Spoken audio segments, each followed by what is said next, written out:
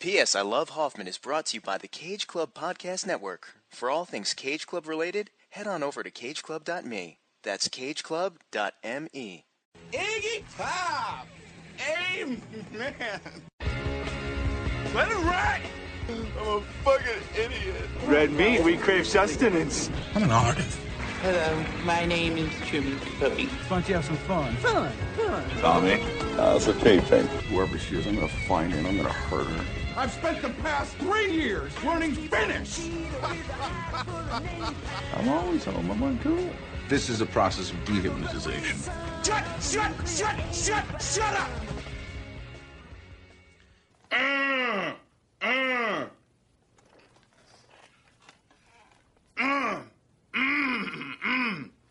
Just need a little bit of water.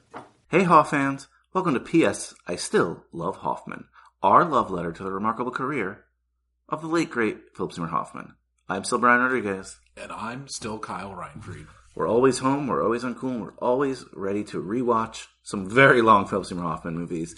This is the final film in our Season 2 of rewatches of Philip Seymour Hoffman films. It is Magnolia by P.T. Anderson, and we're going to get right into it. Kyle, you have it queued up, I believe, on Amazon, correct? Or Cinemax? Amazon? Yeah, I think I did a free trial of Cinemax. It is available to rent on Amazon. But I kind of queued it up to the visual of like the New Line logo about to start. So kind of get it to that place if you really want to be queued up via Cinemax. We're like 11 seconds in. So it's right when you start to see those like 3D cards on the New Line forms Cinema. like the box or whatever New Line. Yes, so count us down, Kyle. All right. In 3, 2, 1, play.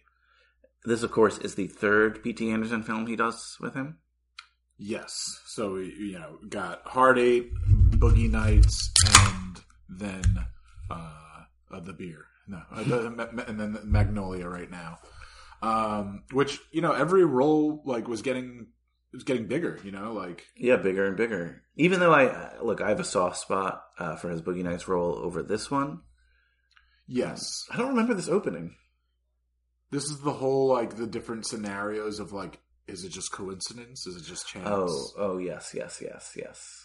Oh, this is going to be interesting.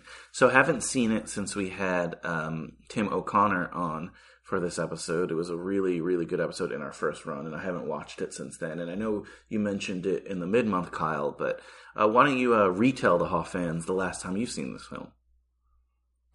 Yeah, I mean, the last time I saw it was for that episode as well, and it's a commitment of a movie, being that 3-hour runtime, and it's a heavy movie. I mean, most P.T. Anderson movies are, but so just being very heavy in an emotional sense, not to keep saying heavy like Marty McFly or something, but it's just.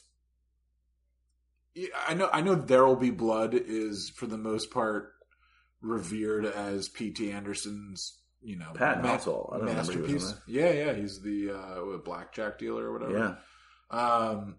So I know There Will Be Blood, for the most part, is usually, critically, thought of as, sure, but a lot of people still don't like it.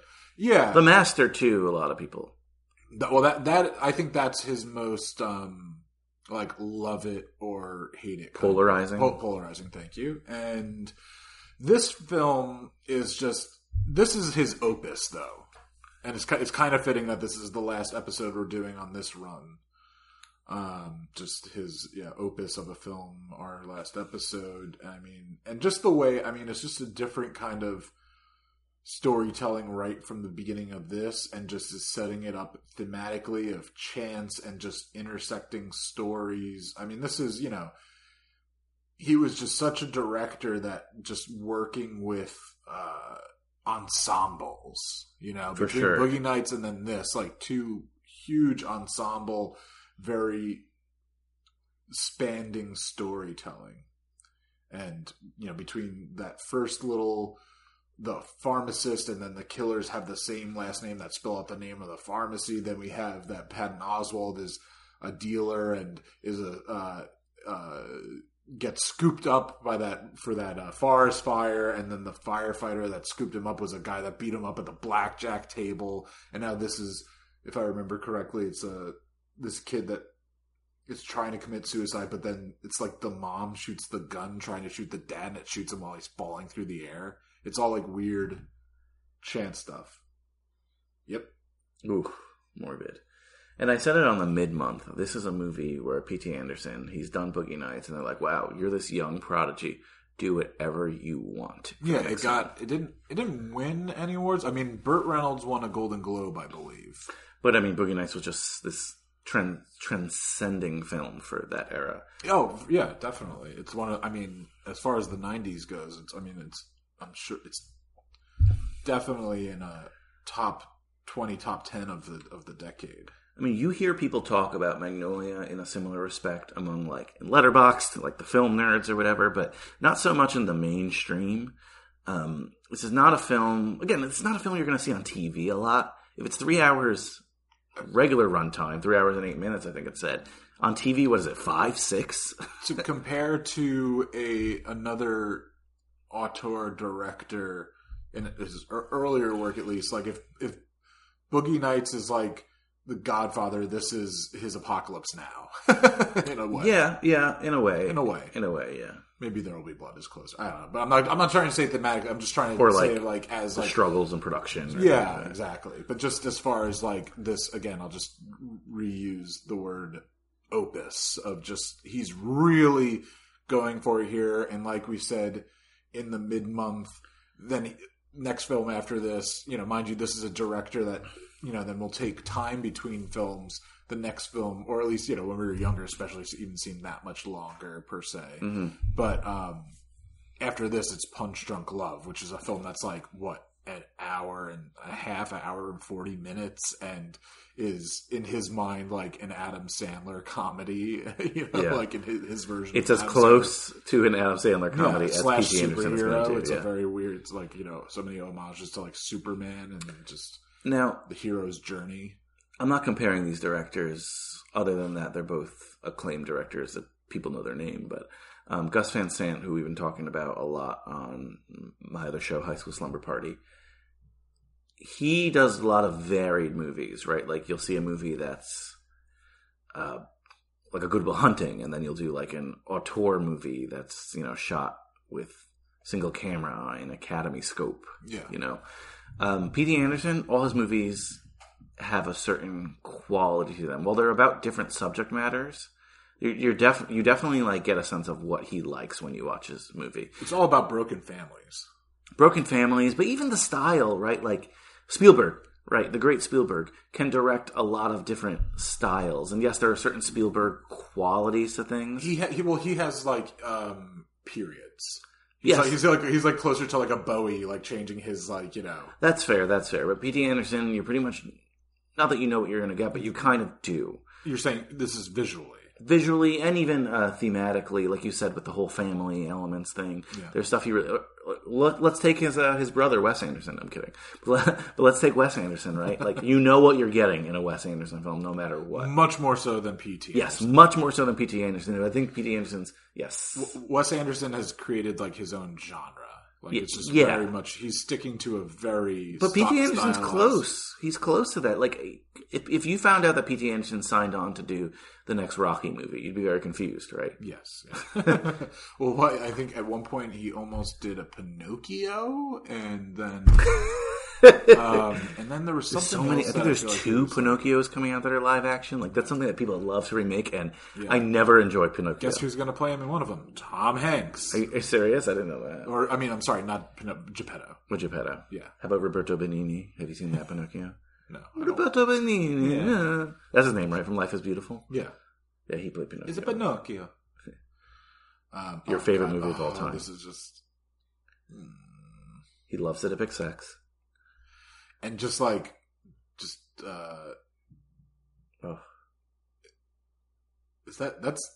that Tom Jane?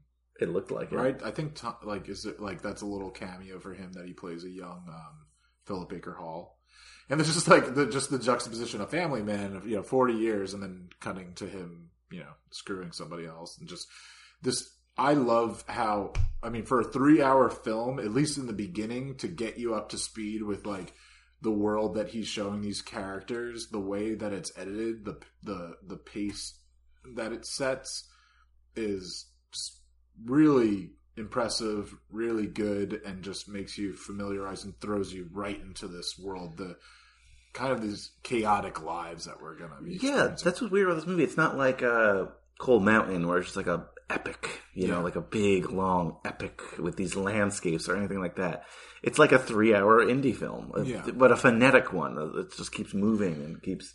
I don't know. It's so weird. It's such a different kind of film. Well, and to go back to those, the prologue of this film, I think it's, you know, it's supposed to be, everything is, you know, by chance, and it is the chaos of it all, and like kind of then butterfly effect, and I mean just like one thing, like all the random connections. So it's kind of, you know, those 3 stories that we got in the beginning don't necessarily play a part in the rest of the movie, but it just almost like a palate cleanser, like you going into the theater to watch this film for the first time or sitting down and put it on TV, like it's just gets you ready for the kind of story that he's gonna tell.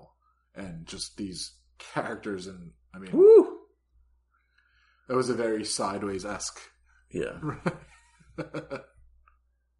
It's Quiz Kid Donnie Smith. Here we go. Yes. I love to see this the way it's just edited, the speeding up, and just it's very, very editing stylized. It's just, you know what? It's kind of a shame. I feel like I should know this. I want to look up who the editor of this film is, and if he collaborates, if he's one of those filmmakers that collaborates with the same editor. And by the way, guys, I promised I would not look up IMDb trivia. I promised myself that I would not look up IMDb trivia to at least an hour in. We don't want to burn that yet. So a couple things I did want to mention, as always. Julianne Moore, frequent Hoffman collaborator. Well, I'll mention it after this brief Hoffman scene here. That's her dad? No, that's her husband. Husband, right? Yeah. Okay. So Tom Cruise is the...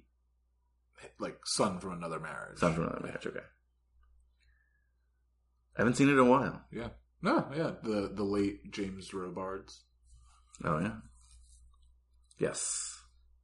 I love this part. It's like online dating. Before online dating, he leaves you call and you listen to personal messages. So, well, hello, this is Jim. I work in law enforcement. Yeah. It's like, what a crazy way of trying to date. It just makes you recognize, you know, his loneliness in this small world. I think, you know, he like talks about how who likes quiet things. Like he wants life very stressful. Like he just, you know, and wants a companion. So well. Yeah. And just showing you, you know, listen to that voice message that he's, like, you know, having so people could listen and hear his voice, hear some descriptions about him. But then we get to see kind of what his day-to-day is like, just as far as his life and working out and, you know, kneeling and praying at work. You know, it's just crazy. And all the whole time, one is the loneliest number, just playing it the whole way. It's just like, I love it because it's, in a way, it's like, I don't mean heavy-handed in a negative way, but it's just very much like really setting up this, you know, everyday person world, but these characters that we're going to be living with for 3 hours. Yeah. So I was going to mention, definitely hit that subscribe button wherever you're listening: Google Podcasts, Apple Podcasts, Spotify, and Stitcher.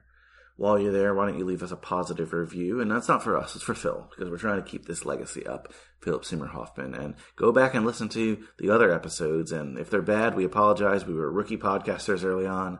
I think we've, you know, kind of gotten better since then. And these rewatches, they've been a blast. And, you know, I'm going to miss doing them, that's for sure. Whatever we happen to do in the next chapter, maybe we'll talk about that more in hour 3. But yeah, just we really appreciate you guys listening to us right now and sticking it out for a 3-hour movie like this, because ultimately it's a good movie. We were trying to pick the good Hoffman movies. Yeah. There are no bad Hoffman performances because we are fanboys, but there are some bad Hoffman movies. Partly cloudy, 82% chance of rain. Oh, don't spoil what the rain is. Don't spoil it. Okay, so I feel like, I mean, you know, in the end of the day, how many directors are also household names? And obviously they play such an important part to filmmaking. But editors are definitely unsung heroes, can just really make or break. What I say is an editor's medium, the film. Yeah. So the editor's name is Dylan, I'm going to say Tichner. It's like Tichenor. The first thing that he collaborated with P.T. Anderson, he edited Boogie Nights. Okay. And he edited Fiona Apple, Fast as You Can. So that's like a little like connection right there with and then Amy Mann, Save Me. And then he edited Magnolia. Next, Unbreakable. Well, Amy Mann, Save Me Again was the song for this movie. Yes. And they're all in it, and P.T. Anderson directed it, so that makes sense. And then one of your favorite films Unbreakable, of all time. Kimmy Schmidt. Yes. One of your favorite films of all time, The Royal Tenenbaums. The Royal Tenenbaums. Wow. He edited that. Great edited movie, so I like this guy. Brokeback Mountain. I haven't seen that since it came out. The Assassination of Jesse James by the coward Robert Ford. A beautifully shot. Roger Deakins is just like, I mean, one of the most beautifully shot films ever. I haven't seen that since the DVD came out. Then There'll Be Blood. And then another another connection. I drink your milkshake. Not even connection. A film, I mean, just a film we've covered. Doubt. That is a connection. Hoffman connection. Exactly. Whip It. Whip It. Yeah. Like he did Whip It? He edited it. And that's what I'm saying. Like the Drew Barrymore, Ellen Page. Wow, we covered that in High School Slumber Party. Elliot Page. Sorry, it was Ellen Page at the time. Yes, it is Elliot Page now. I don't think they do they retroactively change? No. I don't think so, because at the time she was Ellen Page, yeah. Unless, I'm not trying to be. Unless they... I think if it was a write-up now, maybe they do it, but like, I don't know. Yeah, back when, they would say like Elliot Page was in with it, and Yeah, Ellen Page was in Whip It, because that's true. Yeah. You know? But if you're talking about his work in total, yes, it's an Elliot Page movie. Yes. I could be wrong, so apologies if I am, but yes. Then The Town. The Town, one of your favorite films. I just love the moment when he goes in. It's just like, I can't tell you where we're going to go, what we're going to do, but we need to hurt some guys. Lawless. You like some Jessica Lucy Chastain? Lawless? Yeah. Oh, I love Jessica Chastain. And then another Jessica Chastain film, Zero Dark 30. I love that movie. And then... Some people don't like that movie. I love that movie. I like it. I like movies like that. I like political thrillers like that, and I love Jessica Chastain. Then a few other films, but the last one that really means something is then reteaming again with P.T. Anderson for Phantom Thread. Phantom Thread. Cool. Wow, that was 2017 already? That's crazy. So it's like I don't think of that as like, we're not, I mean, are we supposed to get P.T. Anderson's next film with Cooper? Is that this year? Who knows, right? Because if everything else is delayed, the studio's probably going to want to push that to 2022 at least. Well, they want it to come out for awards season for sure. Yeah. So like, okay, so yeah, but since they have been shooting it, I would think it's supposed to come out this fall because it's you can still drop award season. Movies aren't gonna they're not gonna get bumped as much as obviously like the way like blockbusters are worried about what specific weeks are coming. But they've extended even I think next year to like you can come out in January, February. Oh, to be in this year they didn't, and I think for next year just because like to try to balance it out. Give like. Kind of like how sports are like still not like staggered or something like that. Or at least that's what I heard they were going to do, so who knows. But I would think, if I had to guess, if I had to put money anywhere, I would say December. Yeah. Well, December was always, like, you could release it just yes. But I'm saying, like, let's split the difference between, like, fall and... No, that makes sense. So I'm curious. Let's see, upcoming projects. No. Oh, he's directing. Is that the same? He's directing that Eternals Marvel movie that director P.T. Anderson? No. Oh, I'm sorry. Did I say directing or editing? You said directing. Oh, I'm sorry. He's the same editor's editing now a Marvel movie. The one with I still need to watch it, but it's that with Frances McDormand, Nomad, right? Mm-hmm. That's the film that's getting like a lot of love. Yeah. I don't. She's the director. Chloe Zhao, yeah. Then she got fucking Marvel project, crazy.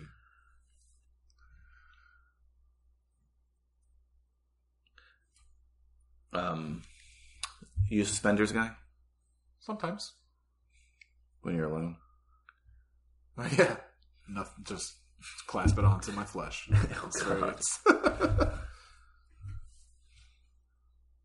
Do you think you'd ever get to a point where you're not wearing belts and you're wearing suspenders only? No, but I wear like the belt that I usually wear is I don't know what that's called, but it's not like the typical buckle. It's like the strap, like you tie a rope around your waist. I don't know what it's called. I don't know what it's called. The leather strap that goes through the two things and you pull it to make tension. Like, I don't know what that's called. I don't know what that's called either. I'm not a belt guy. This is the guy from... Have I seen this guy before? Oh, yeah, 100%. He looks very familiar. Looks very familiar. Since I have IMDb open, I'll go and just kind of scroll through, see if I recognize him via his picture.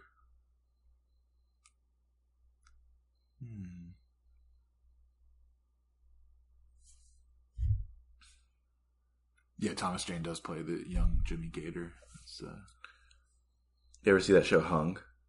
Yeah, I liked Hung. I mean, it was one of those, like, it was an HBO show that kind of like, it wasn't on TV for too long, maybe 4 seasons? If that. I think it was 3, but it could be 4. But it was one of those that, like, it just started falling into that something good, something bad. Like, just like the stakes, that whole. His name is Don McManus. Don McManus. And he's in Vice. Miami Vice, new #1 show. He's what? Come on, what's? I need to. Well, Phil Parma scene here, so yeah. I need to. This is one of Philip Seymour Hoffman's most compassionate roles. I'd argue his most compassionate role. And it's, I mean, obviously he's experiencing a very, like, a tragic story, but it does become his tragedy as well, but it's one of the less, like, it's less tragic characters that he's witnessing something tragic, and yes, because he's the caregiver, obviously it becomes a sad thing that he experiences, but all I'm saying is, like, he's not Tom Cruise that's losing the dad and having this broken relationship and, everything that's going on. Yeah, it's not the direct tragedy. Because what is Bill, you said in the mid-month and all that, Bumpy Road. Yeah, Bumpy Road. This is a Bumpy Road movie. It's a Bumpy Road movie for sure. 100%. That actor was on an episode of The West Wing. I just scrolled back to the beginning. I wanted to kind of see if there's anything that he's in Under the Tuscan Sun. Oh, one of your favorites. He's on an episode of Frasier. He plays Donald. You're a Frasier guy. So I'm a Frasier guy. I don't remember the name Donald. He's in National Treasure. Yes, that's definitely something we would like. I recognize him from National Treasure. Dr. Stan Herbert. That's his character's name. You're a big Grey's Anatomy guy. Huge. He's on so many one episodes of stuff. That's I feel like I would take that career. That's awesome. Yeah. This is one of the biggest things I recognize him from. He's in Ocean's 13. He's like a pit boss. Okay. That's just something I really recognize his face from. That is, I mean, it's gotta be stressful, but that is a very interesting career. He's got 157 titles, and when I tell you, he's on one episode of Parks and Rec, one episode of Who's in Parks and Rec? A character named Randall. Parks and Rec. Randall. I'm gonna look that up. He's on one episode of Rescue Me, one episode of Private Practice, one episode of NCIS, one episode of Good Luck Charlie. He's in Cinema Verite. No, not Randall Park. 2 episodes of CSI. Oh, he's Randall in Parks and Rec. He's the God. That's where I was remembering from. He runs the department, the sanitation department. He's always hitting on Leslie. No, it's different. No, it says it. Oh no. Randall runs Sweetums. Randall does a pitch to Sweetums early on. Yeah. Remember when? Yeah, the other guy, Joe, is his name. Joe. Yeah. Randall runs Sweetums. Remember early on Sweetums when they had a different... It wasn't Bobby Newport. It was Nick Newport Jr. Yeah. Yeah, that's what it was. Parks and Rec, great show. Better than The Office, in my opinion. I know that's a hot take, but better than it. Just better in the... at least in the sense of new and to end. New and to end. The end season was weird, but if you stuck it out, it wasn't that bad. The Office got a little bit too... I don't know. Well, this is not time to discuss this because of the Hoffman scene, but Parks and Rec, though, early on, there's a lot of stuff from the early seasons that they don't take on to later seasons. Yeah. Like, again, how do you not mention Mark Brandanowitz at all, like, in the finale? Like, yeah. I know they didn't get along with him, apparently, but... He should have come back and, like, he should have, like, built something that was, like... I always thought it'd be hilarious. With the big national park, he should have, like, done something. Like, he should have built, like, you know, then Ron Swanson becomes, like, the head ranger. It's like, it should have been, like, Mark Brandanowitz should have been there and, like, built the cabin. Well, I always thought it'd be hilarious if he came back, like, briefly, like, asking or, like, begging for a job, because he, like, never really wanted to be there. Yeah. And if he, like, came back asking for a job, I thought... Or... I for sure thought we would see him when Ron, what you're saying, when Ron was running that corporation. Yeah. You know, like, he seems like a guy like Ron would bring in for that stuff. Yeah, for sure. But apparently they just didn't like him, the actor. But, like, come on. Cameo. Fan service. They didn't like him, or he also wasn't, like... It was mutual. Yeah, it was mutual. Like, he wasn't really playing ball. But he said since then, is like, if they would have asked me to come back in the last season, I would have. Yeah, it's one of those things that's like, how do they, you know... I mean, it's like a relationship territory of, you want to talk about that? Poor communication. I mean, it might come up in 3 hours. I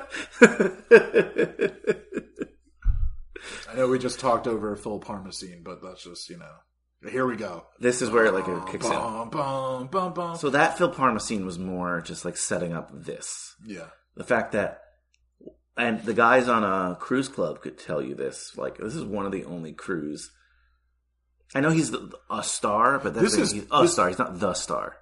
No, but this is, I mean, totally like peak Tom Cruise time. He's still a huge celebrity, but he's very much sticking to you know, Mission Impossible, and he's, you know, got second top. I'm just shocked. Out. I'm shocked that he agreed to do this. Like, I guess working with a great director, but when do you see? He and P.T. Anderson became like really good friends. I think before this, and then he was, you know. Then that makes sense. But when do you see Tom Cruise in a ensemble role? Yeah. No, you're right. Yeah. The Outsiders. Before that, that's it. They also, I mean, I think having him, I would be very curious to find out. Respect the cock, Kyle. Respect the cock and listen. I'd be very curious to find out. Oh God, I'm not saying that. That's such an iconic shot when he does that. I love seeing Ben Stiller do it in that. Oh yeah. I love that. Like, what? I don't remember what it was for. I know it was on the Mission Impossible 2. It was for like the MTV. I think MTV Movie like 2000 Awards. MTV Movie Awards. Yeah. Yeah. Like, it's so good. And I mean, I was going to be saying about like him and P.T. Anderson becoming friends. I am curious, like, does this movie get made? We're saying, obviously, Boogie Nights, big hit, P.T. Anderson, like, you know, next, you know, big auteur director. Does he get to do this? Did the studio say, you got to get a name? And he, you know, like, I wonder, was Tom Cruise attached to this before final, like, okay, you can make this movie? I think it helps get the money. I don't think at this point he needs it. Okay. You know what I mean? Because he got Burt Reynolds. I know Burt Reynolds wasn't in the same lot, but Burt Reynolds was more famous than Tom Cruise was at a certain point. You know what I mean?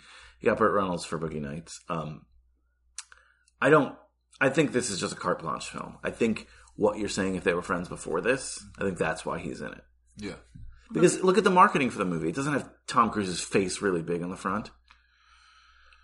No, it's got a flower. I feel like if the studio was insisting on things like that, you would see like all the names, and then Tom Cruise is like one of the people at least on the front of the poster.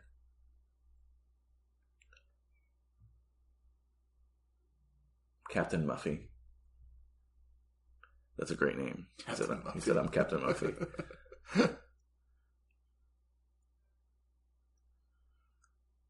She said. I feel like I have this at a good enough level that our microphones, we've had problems with that in the past, that the microphone's picking up too loud of...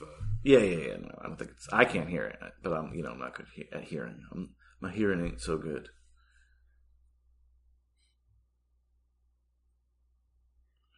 Seduce and destroy. What a... I mean, obviously it's already... I mean, P.T. Anderson is using this as just like, an over the top, like not likable trait. Yes, he's not. character. Yeah, Like, we're not rooting for this guy. no, but it's just like you wouldn't even like be able to like tell the story of like this character like now per se. I think P.T. Anderson could because he's such an auteur that like. Okay, yeah, no, you're right. But you're right, I think if you and I were pitching this movie to a Hollywood studio, they'd be like, for a lot of reasons, but specifically. and still, so not showing him in a positive light, he's P.T. Anderson getting to direct this, and again, it's not a movie just about him. Yes, for sure. Like if it was his like biopic, Yeah. that's a different story. Phil sighed. That's what it said. Is this the only time he plays a Phil? The only time Phil plays a Phil? Aside for like the party's over, I'm talking about like when a character he's playing. I guess so. I mean, I think so. Like, I don't think any early, because you get like sometimes those early roles that people are like, you never know. Like, are they just like, okay, you have a lot to think about, so like we won't make you like have to think of yourself in another name. He might have been Phil in that like dumb Ricky Gervais movie where he's just like at the bar. Yeah, maybe. I think, but in that, I think he's just bartender. So, whatever. So like, I know early on he was credited as Phil Hoffman. Yes. But he was never. His character was never.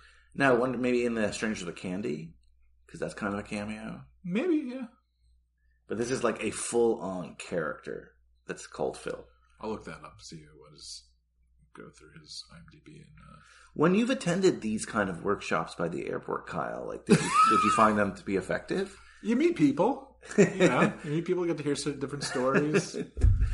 I mean, I did have the same haircut as him. No, I never did that while having long hair. I never did the. What was that? What would that be called? The samurai? Yeah, it's not really a man bun. It's very definitely like Asian inspired. Yeah. Have you ever had a leather vest or worn a leather vest? I've never worn a vest. I think outside of a like suit, like a wedding tuxedo thing, or like a fishing vest. Oh, true. Or maybe like safari vest, a camera vest. No, like safety gear. Yeah, yeah. A life vest? That's as a child? No, they didn't care. It's just even that image of like the it's like a dog wolf chasing the cat or whatever. Wait, no. Excuse me. Wait, no pussy. Yeah. Come on, move. Yeah, move again. Come on, Tom. No pussy has. 9 lives. Oh God! Yes, this guy is the dirtbag. What year is this movie? 99. You know what? It really does feel like it's ahead of its time. Ironically, like it doesn't feel like a '90s movie, does it? If I say like a '90s movie, think this. It feels like 2004, 2005. Yeah. Like I know we were kids, but what were you watching in '99 or whatever this movie was? What was that coming out in 99? Well, American Pie is out like around then. But I didn't see that until. But I'm saying like things are a little bit different. Yeah. In '99, but I don't know. I don't think of P.T. Anderson as a '90s director. It's weird to think of him as like a new millennium director. Yeah, and I mean, his stories are just they're just like everlasting, and they just like they're dealing with like the stories are just about people. Like I'm sure, obviously, there's going to be some things that are going to age it. Like you're going to see a cell phone, but it's just oh God. The power. I'm going to scroll all the way back to the beginning of. Oh wait, I can't go past. I hate how like IMDb has like right afterwards. Like if you scroll too far, it goes from like actor then to producer then self and everything like that. Ugh. So I'm not a big IMDb fan for a lot of those reasons. Yes, it's good with the minutia, but I've been looking on Wikipedia for like stuff because it simplifies it. I'm gonna kind of, since I'm scrolling through and looking at if he was ever credited as Phil besides this film, I'm gonna quiz you on some things. Okay. And I'll go with like obviously like not like my new gun. His character's name is Chris. I'm not gonna like ask you that. Well, I did this to you like a couple months ago. Of this character specifically. Yeah, like character names. Okay. So, and you did good. I think I did a list of 10, and I think you got them all right. Triple bogey on a par 5 hole. Again, I just quizzed you on it. I don't remember. It's not like scooter or something like that. What's a word that our friend Dan Farrar probably says a lot? Yonder. Like in a like if a situation, you know, is something goes right or just tell me something. What is clutch. Clutch, yes, clutch. I knew it was something like that. So I said scooter. Joey Breaker. Joey. I'm bad on the spot here because I remember even asking you about this one. What's his name? Wiley McCall. Wiley McCall. I knew it was something crazy like that. I'll ask you this because maybe have you covered My Boyfriend's Back on High School Song? Not yet. Okay. What's his name in that? Yeah, exactly. Joe. Chuck Bronsky. Chuck Bronsky. I like that though. I like that. The Yearling. The Yearling. I don't know. Cousin Ted. Buck. Oh, that's an easy one. Seems like a buck in that. Just no more. It's the closest we're getting so far. Is he's in a short film called Culture that he's credited as Bill. We never got to. That's another lost Hoffman project. We've never been able, because I think it was even nominated for an Academy Award. Yeah, we've never been able to track that one down. Culture. So he's dying. Jimmy Gator. Yeah, he find out that he has cancer, I believe. And he's the dad of Tom Cruise. Him? No, I'm kidding. No, okay, no. He's her dad. What's his name in Flawless? Rusty? Yep. But it's just credited as Rusty? Like, we don't learn just like, Rusty. Okay. Yeah. I think he has a last name. Probably, but yeah. So yeah, Phil Parma in obviously both the music video Save Me and Magnolia, but it's the same character. I'm not good at character names. No, I won't quiz you anymore. I'll just Almost Famous. Look through. Yeah. Sandy Lyle and Almost Famous. The Savages. John Savage. Yeah. Really? I knew his last name was Savage. Isn't John Savage a famous actor too? Fred Savage. I think John Savage is Deer Hunter. Oh, the guy that like the main guy who like is not like a name to us these days. Out of the three of them, not Walken. Yeah, not Walken or De Niro. Yeah. That's a movie I haven't seen in a long time. That's a talk about. I mean, yeah, like we'd have to like. I forgot Alfred Molina's also in this. Alfred Molina's the man. He really is as Spider-Man. Yeah, as our dear friend and Cage Club co-founder Mike Manzi shared with us on Twitter. Which I think I had seen that before too. Yeah, because when you and I used to get those DVDs back then. So you're alluding to Spider-Man 2, the DVD. Yeah. Or there's like a deleted scene that's funny, but when you used to get these DVDs back then, you watched everything wall to wall. That was part of like the excitement of getting the DVD. I don't understand how. I know it's not going to be nearly as big, but how do these streaming services not request that digital information? That's a whole category of stuff I would watch if I. Okay, I'll do you one more. How about Disney Plus, which already owns all that stuff for their Marvel things? Why don't they have? Maybe because it takes too much time to upload. They probably will eventually. Why don't they have the Marvel extras? Yeah, I mean, it is like a lot of like media. Obviously, if you're going to watch the whole like commentary on it, I don't even know if because I don't really buy Blu-rays, DVDs anymore. No, they're like bare bones now. Yeah, like are they doing like full commentaries and stuff like that? That's like what podcasts are for now. Yeah. And YouTube Moneyball. videos, stuff like that. Moneyball, he's art how? Yeah. So, nope, never just Phil again. Wow. Simply Phil. Somebody feed Phil. Phil Parma. I love it. Somebody feed Phil Parma. I love alliteration. You do love alliteration. It's very superhero-esque. William H. Macy. Interesting career. Very interesting career. Are you going to bring up the Cooler right now? No, not a popular Rhyme Street Family movie night for you, the Cooler. Was that a Rhyme Street? That's what you told me at school. Like, my family rented this movie. It was not good. Yeah. It was a weird movie to watch with a family. How about Jurassic Park 3? I mean, it's not that good of a movie, but first thing I think I ever saw him in was, and I could obviously scroll through IMDb and see, like, is there Air Force One? And our movie that I saw at a young age. Air Force One, I definitely saw him and I didn't recognize him yet. And I remember, like, in that movie, he says, Jesus Christ, a lot. It's really funny. Like, that's like his good, like, I think they 80, like, moments that they need little things, like, they keep using the same Jesus Christ line that he said at some points. So, with him, right, like, I definitely saw him in that probably first. Yeah. But I didn't really register it. Like, at the time, I, like, saw it again on VHS. I'm like, oh, wait, that's this guy. So, I'm trying to see the first movie where I was, like, looked him up, recognized him. I was definitely by Jurassic Park 3, which is only in, like, 2001, so. He's in Mr. Holland's Opus. We'll cover that. Oh, yeah, he's the... Fargo. He's in Fargo. I didn't see Fargo until high school. I saw... Oh, you're right. I definitely saw Air Force One before Fargo. Yeah. Boogie Nights. Wait, what was the one that you said before? Pleasantville, definitely. Oh, yeah, Pleasantville, yeah. Another movie we'll cover. Yeah. I said Mr. Holland's Opus before. Yes, so that... But Air Force One is like 97, 98, I think, right?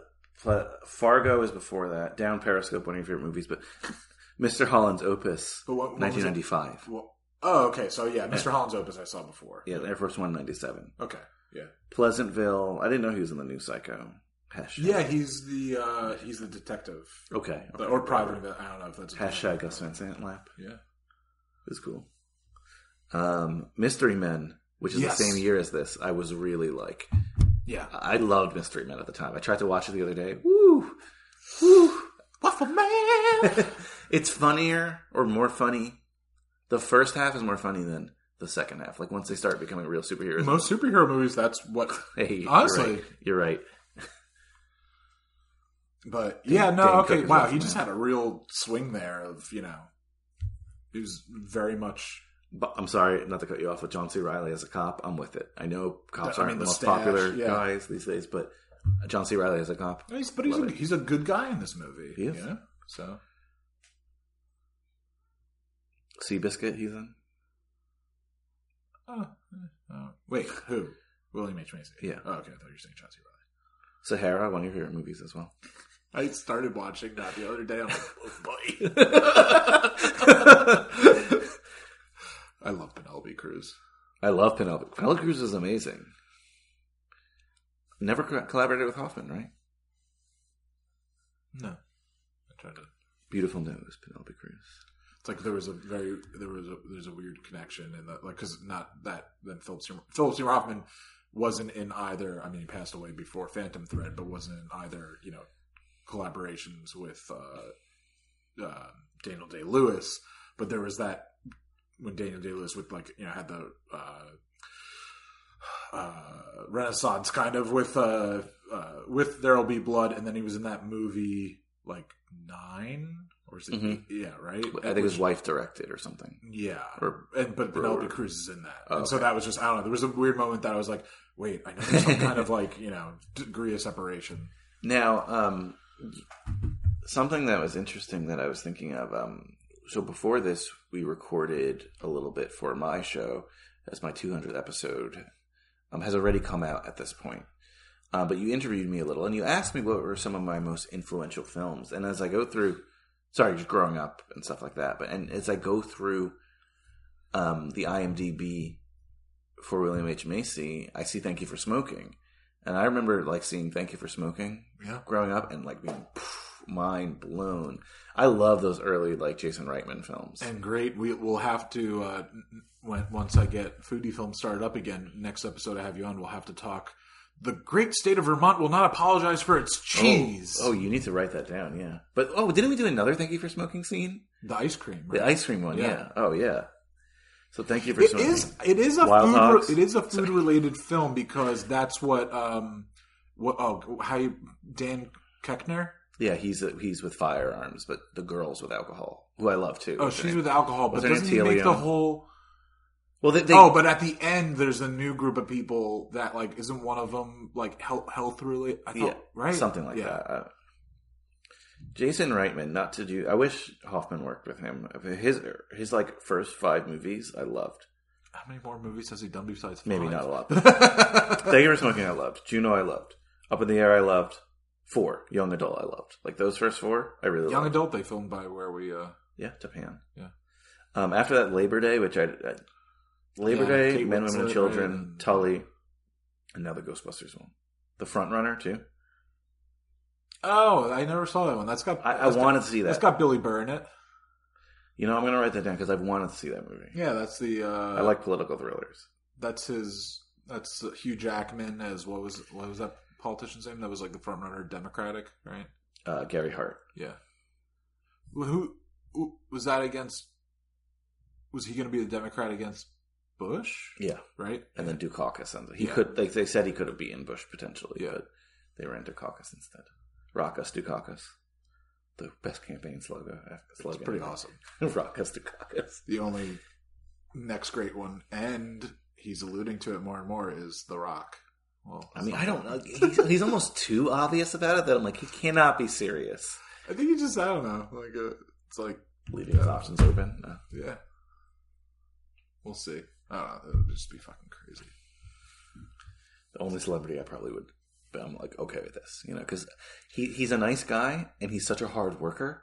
Is actually a good businessman. Yeah. So that combo, right? Like, yeah. I don't know his like internal beliefs. He might be like a total racist. I mean, I would doubt it. I doubt it. Towards, I guess, if he's going to be racist, I would assume that it would be against African Americans or Pacific. Who knows? But I would prefer like people with experience run for office. Well, I hope he would run for governor before or something. I don't know, but like in terms of if you want to say.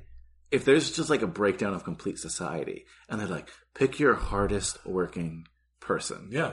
Like that man works. Whew. He's always a plan. He's always, what am I doing next? And not in like a looking ahead kind of way. Yeah. But he's like, if I'm going to be in a movie, I'm going to market the shit out of that movie.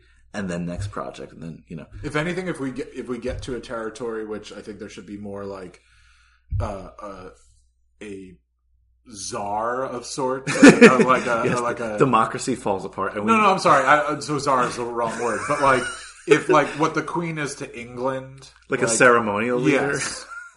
And that's because everyone wants like fucking celebrities. Everyone's like, we want a Oprah, and or like her to run. And no, I don't want Oprah. I don't want any. The only famous person I will allow is him.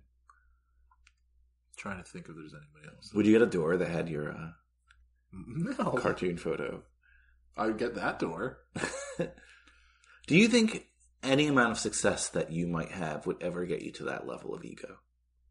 Well, but that's like, I don't consider like Conan to really have an ego, but his stuff is everywhere because he just like, becomes like recognizable. I mean, you think Conan doesn't have an ego, but he has an ego. Well, all these people have like. I'm sorry, I agree with that in the sense of even like obviously to go back to like politics, like everyone like has an ego. No, so in the scheme of celebrities, like someone did that for him. Okay, so let's take that aside. Do you think you'll ever be someone who has like a mural of yourself in your home, or like, starts out as a joke? And no, the closest that it could ever get to that is and you actually had like it's kind of like it was a picture that was turned into a painting recently, right? Of oh yeah, no, we get like family portrait stuff. Yes, exactly. That's the closest you could ever get. Like, would you have a picture again without fame? No, maybe fame, maybe.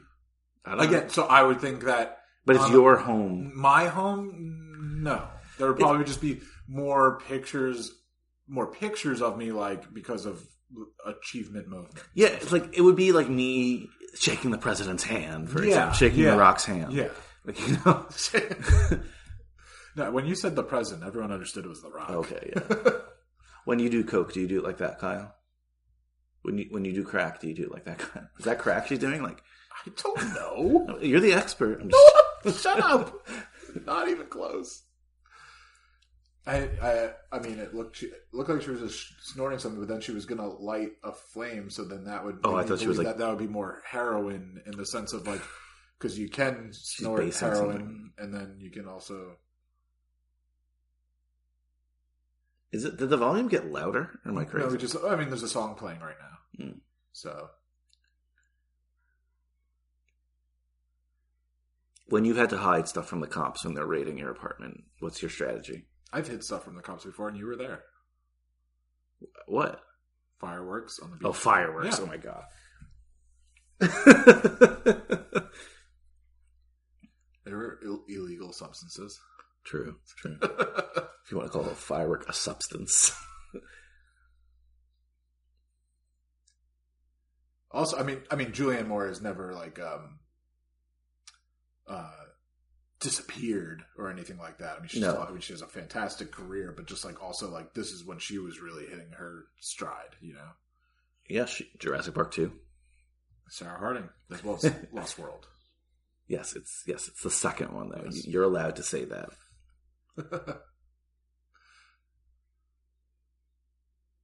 Ooh, does he have one of those pens that has the multiple colors? Looks like it. Yeah. Oh, what was that guy's name? I didn't see. That sells the it was always the ovens, the rotisserie stuff. Oh yeah, I forgot. Porn. Look how his mouth is open. Yeah, Luis Guzman, I forgot. This really is Boogie Nights was obviously an ensemble film, but I feel like he meets a lot of those people on Boogie Nights though, and then yes, and then make sure they at least have so Luis Guzman has a smaller role in this movie. Thomas Jane kind of. I mean, it wasn't a big role. No, but then he kind of abandons that. You know what I mean? Not abandons. To go to the. Wes Anderson does that too. He gets, a little too much in my opinion. Too. Yeah, that's what one of my. I love Bill Murray, but you don't need him in everything. No, but I mean, to me, I would love Fresh Start. I would love Fresh Start with Wes Anderson.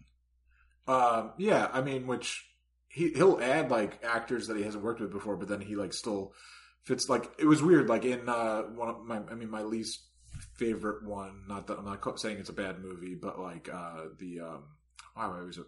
Moonrise Kingdom. Mm-hmm. There was a lot of new Bruce Willis. That was the first one he worked with Ed Norton, I'm pretty sure, and Keitel and Francis McDormand, but then he has there's the kids as well, but then there's so many other small Jason Schwartzman then back in it, Bill Murray's still in it. I could look at a list and go on, but there's still A-listers, not the kids, obviously. Wes Anderson, use your talent, discover some new people. Yeah. There's some great actors out there.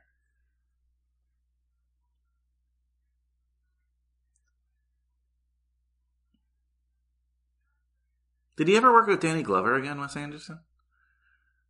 No. Interesting. We know he didn't get along with Gene Hackman. Yeah, Gene Hackman is his Burt Reynolds. Yeah. To keep comparing Anderson to Anderson. Do you think they've met? Wes and PT? Yeah. Oh, because people in Hollywood say this, you think we all have met, and we haven't.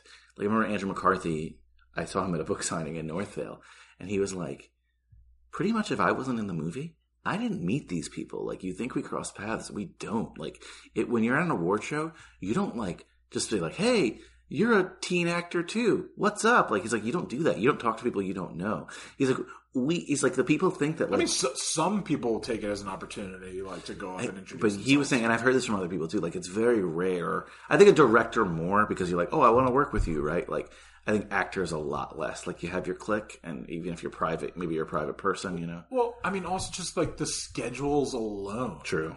Is just, that's what, to bring back Conan back into the conversation and his podcast, Conan O'Brien Needs a Friend, and his whole thing. You can just clearly, they've never fully flat out said this. He's said it in some kind of ways, but it's just look, they did meet. Timothy Chalamet? Just joking. Timothy Chalamet. Anyway. So you're saying? No, just that, so Conan is, I know number one, it's a gimmick for, the show's title and everything like that. But he just says yeah, sure, is technically friends with some of these people already, but it's just him to, even on his regular show, they're just in, and, you see it sometimes that people will stay for the second guest, but rarely. Rarely. And also they're there to promote something. Yeah, exactly. Usually. It's they know what the topic's going to be about. But as far as this podcast and him trying to actually make a friend or whatever, again, I understand it's a gimmick, but it's just you do hear it and you recognize it, and it is just something crazy that I feel a lot of people don't think when it comes to filmmaking. But you're seeing it right now with so many films being, delayed or, and them being rescheduled, actors having to drop out of certain projects, and you really think, and which makes ensemble movies all the more impressive. I understand that, a lot of these, it's not like all the actors are in the same scenes together, but still, just even then scheduling the shoot for those actors, like you said before, like William H. Macy's, and when you have the actors that are in 2 movies in the same year, and they're just making sure Tom Cruise's movie isn't the same time as Philip Seymour Hoffman's, again, I know they have, I don't know how many days it took to shoot those scenes that they'll eventually be in together, but it is pretty, it's just impressive. So yeah, that makes, as far as like celebrities meeting one another and then like becoming friends and staying friends. And I'm sure, as we said, egos before, that definitely gets in the way.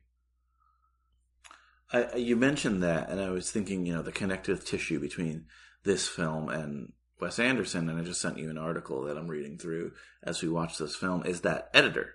Dylan, what was his name? Dylan Tichenor. Yeah. And he's worked with both. And I was like, I wonder how that happens. And so, contrary to what I was saying, he actually met Wes Anderson at a party. And who did? Sorry. He met Pete, the editor met P.T. Anderson at a party. Okay. And this is something we talked about on Hoffman, how he was unhappy with the editing of Heart 8. Mm-hmm. And, that's how they met. And this guy was like, let's do this. Yeah, so he worked with P.T. Anderson before, not too long before, but then, he's worked with P.T. Anderson multiple times. He's only worked with Wes Anderson once on Royal Tenenbaums, which is after first collaborating with P.T. Anderson. Yeah. So do you think like Wes Anderson was like, I'm gonna like... Well, I'm reading it now. So on Magnolia, for example, he said it was, kind of hard to do because P.T. Anderson didn't really have a script. Can you believe that? He just had his ideas and some lines written on Microsoft Word. So when you're editing, you're editing based on a script. He's like, that was super tough. So which really goes to our theory of like, this is just being like P.T. Anderson's project, like do what you want kind of thing.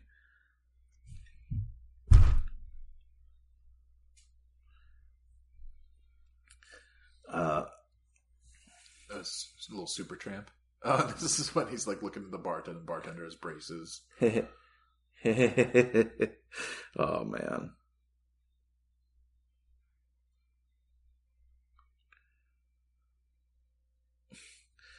Look at this. P.T. Anderson went back and forth over the films.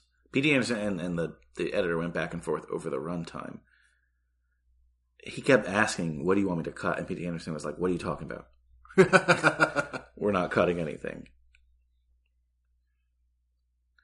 Yeah, which is also just like a whole different, editing, and obviously there's editors for different like departments and stuff, but like if you're the head editor, still you're obviously overseeing all of that, but just to edit out just story beats and making sure it's still like a complete story versus then like editing in the sense how I was saying in the beginning, the pace and how it's cutting in what for sure. But look at this. So here's the kicker to the whole thing.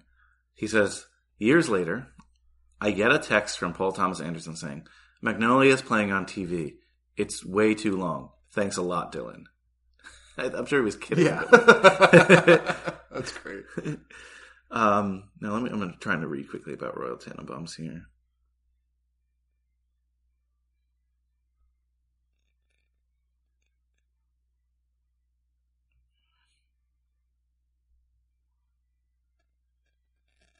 Wow. So he says Wes Anderson's totally different.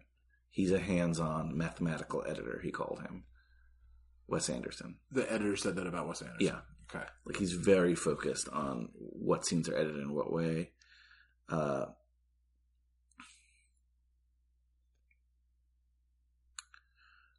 One of the things he requested that they were not able to do, he was like, this is impossible.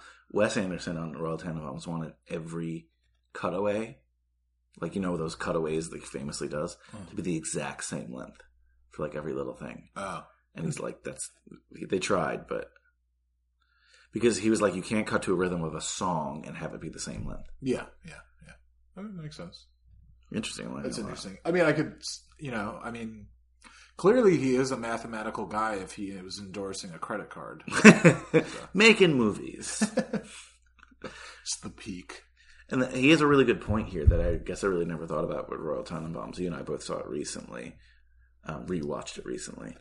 And what this editor was kind of saying was that movie is so subtle. It's not trying to hit you in the head with a lot of things. It is in terms of visually, but not so much what's happening, that the emotion at the end just catches up to you. Yeah. Right? It's not like a long play of like emotion. Oh boy, it's just when like Ben Stiller, like, and it's funny. Like, I mean, so we've had to have like said this. So like, were Ben Stiller and Hoffman ever in a film? I'm joking. Come on, Polly. And just, I mean, having to compare Anderson to Anderson, so like Royal Tenenbaums is like the Magnolia, in a way. Yeah. And yeah, just like talk about like emotional scenes. And then obviously it's weird, like, I mean, there's so many emotional characters in this movie, but definitely, I mean, it comes down like Tom Cruise breaking down the way he does. Mm-hmm. But the way Ben Stiller, the movie wars, but Ben Stiller then being like, it's been a tough year. Oh my God, when that is said in the movie, it's emotional. It's emotional.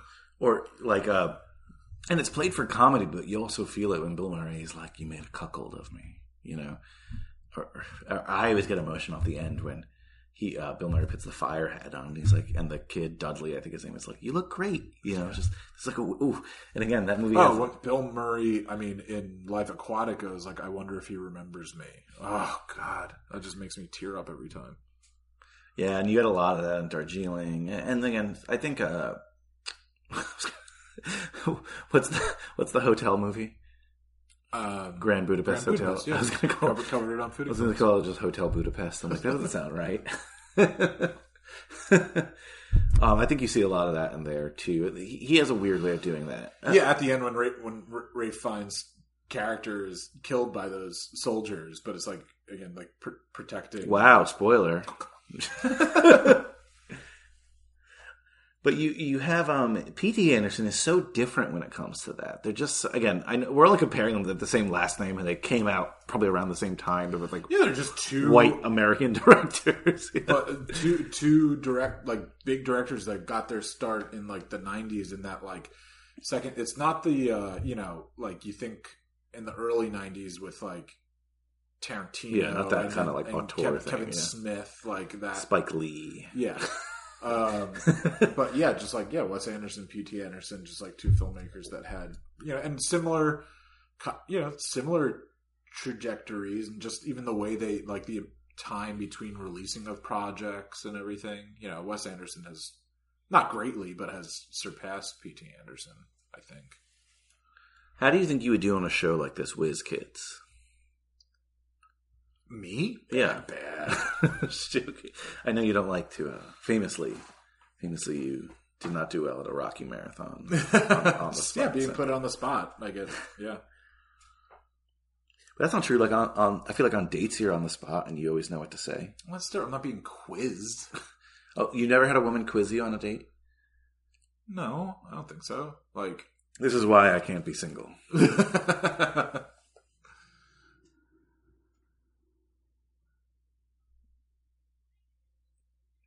You've never quizzed a woman on a date? Quizzed? Are you at the point, like, I know in your youth, if like someone expressed like an opinion you didn't agree with, you had to express, like, as film-wise, you know what I mean? Like, if the date's going well, the date's going incredibly well, and someone on the date says like, oh, like you're talking about your podcast, and she's like, oh, I'm not really a big Philip Seymour Hoffman fan.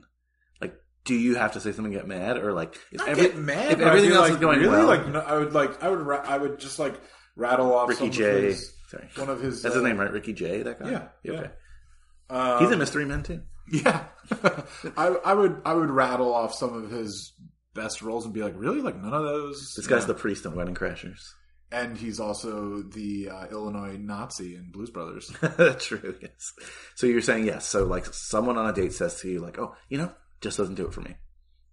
He's not a bad actor. I'm just not a fan. Everything else is going well, though. Like, it's... Yeah, so I'm not gonna. Yeah, that's not a reason to. Wow, I think some Hoff fans will be disappointed. Oh my god! I'm sorry that I want to find a partner. I would say, listen, we might disagree on this, but I'm sure let's watch a Hoffman movie sometime. Yeah, I would. Let's watch Love Liza. That's going to be a great. Oh god! No, I would ask her. I mean, if someone has that kind of statement, I would assume that they've seen. I would hope that they would have seen a majority of his work, and if they haven't, I would ask, and I don't know. But also, I could see. I mean, I would assume if anyone says that about Philip Seymour Hoffman, again, it's more because they're not into bumpy road movies. Should you really be dating you? Yeah, the bumping road. Bumpy road. No, I got an ointment for that. So, oh man, how many Julianne Moore Hoffman collabs again?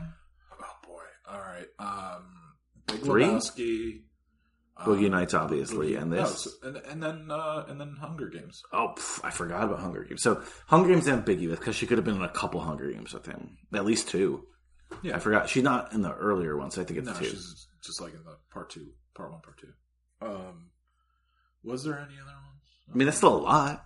No, yeah, she was one. I think that was one of our most collaborated. Mm-hmm. Catherine Keener, her. There was 4 we had who had more. Oh, Amy Adams, of course. Yeah. Was Amy Ryan in more than one? Yes. What am I missing? You quizzed me on the last time, and I didn't remember all of them. It was 3, right? Well, she's in Capote. Jack Goes Boating. Yeah. But there's one more? I thought so. Is she in Schenectady? Now I gotta look this up. Yeah. Or that's Synecdoche. Not Schenectady. Synecdoche. I'm back to my old ways of not being able to pronounce it. Synecdoche.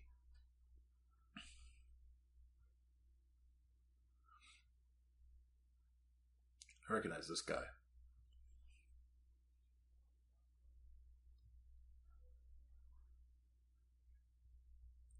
Jimmy Gator.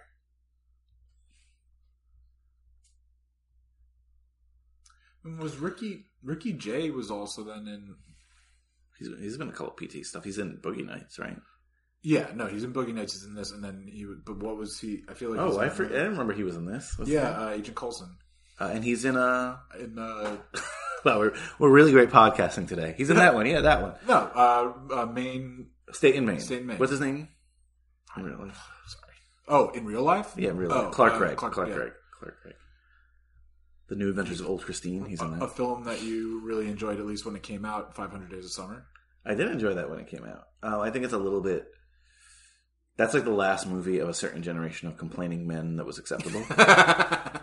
I think it gets shit on way too much now, though. I'll say that much. It's because the guy the career of the director. Yes, he ended up doing bad Spider-Man movies. Okay, so what was looking up? Oh, No, Amy Ryan. Yeah.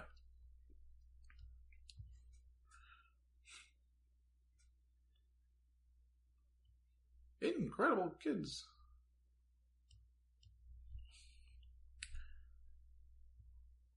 Yeah, just the way that this is edited and how they're, continue one scene's audio, but then cutting to just little, catching up with where our other stories are at.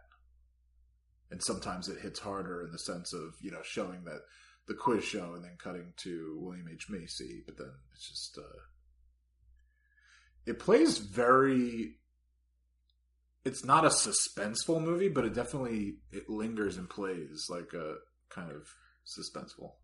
So the Amy Ryan, Philip Seymour Hoffman movie that we both forgot was Before the Devil Knows You're Dead.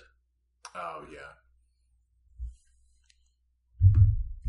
She was in recently, a movie she wasn't in recently, a movie I recently rewatched, Gone Baby Gone. Gone Baby Gone. And she plays the dirtbag mom. Haven't seen that in a while. Is that what she was nominated for? Or no, Michael Clayton. I think. Was she in Michael Clayton? Yeah. Yeah, okay. I'm getting all good. Similar era. Yeah. But yeah, Gone Baby Gone, that's a rough movie. That's a bumpy road. It's a bumpy road. It's something, yeah, maybe like, I mean, Bill Burr is Boston. He said bumpy road, then Boston movies, bumpy road city. Like, I don't know. Yeah, there's very few. What's the most positive Boston movie you've seen? Good Will Hunting? But that's a bumpy road, yeah. Fever Pitch, I guess. Yeah. I know that like being a Red Sox fan at the time was bumpy road, but they win the World Series, so Yeah.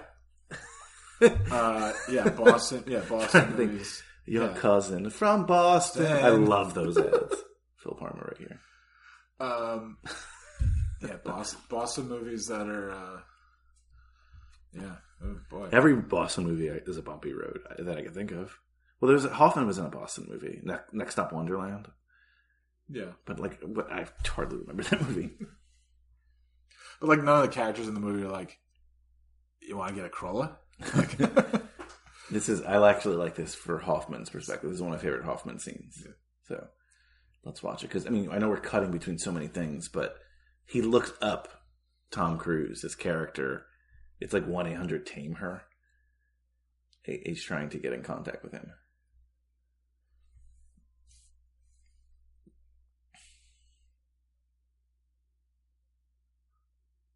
You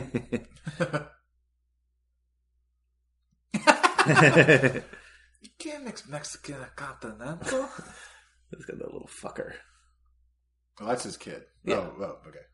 This is like, to me, one of the 2 or 3 iconic Phil Parma scenes. Yeah. Phone acting's not easy. I'm pretty sure Tom Cruise isn't on the other side of that phone call. Oh, he was. And there's also, this is a great, like, regular, like, he's obviously Tom Cruise here. FYI, but. He's obviously acting, obviously. But, you know, as far as, it's not like, I was about to say, like, voice. It's not like he, has done too many characters that have, like, different voices. What's the Cody, claymation one?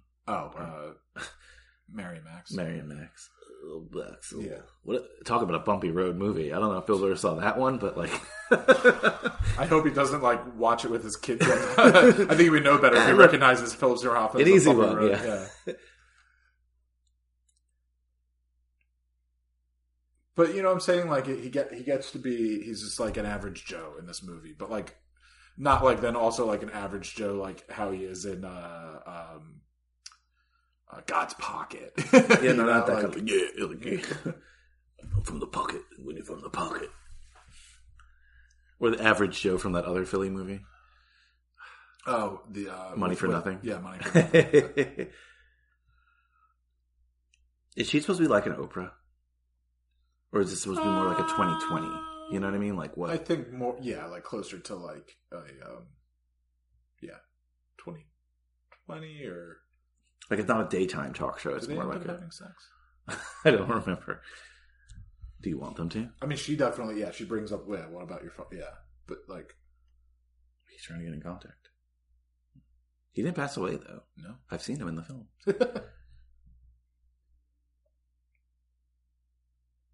I keep trying to think of like what's the best time to take a bathroom break, but it's hard to know like when. Let's go to the bathroom. No, but I don't want to miss a Phil Parma scene.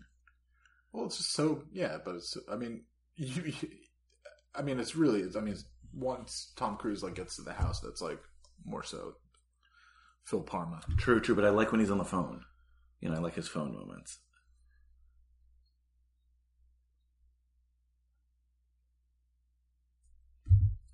Deflecting, I love it. Our friend Mike, when he has longer hair, because I know a lot of people, I say he looks more like Rob Lowe as far as a celebrity, but people say Tom Cruise. But like this guy's been in things, right? I don't recognize him. Recognizable face. All right, Kyle, you're on your own for the next minute and 30 seconds or whatever. Wow, it's a long piss. I gotta wash my hands. Oh yeah, gotta sing happy birthday. I know we're definitely.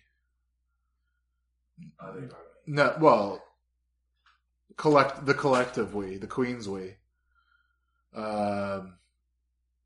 Obviously we're not talking every scene specifically. We're going on our lovely tangents, but I'm blanking on Julianne Moore's character arc, so she's Jason Robards' wife.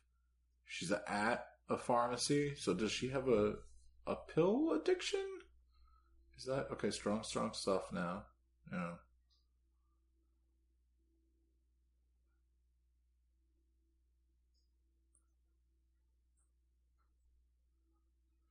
She is just an actress that can just flip it when she wants to.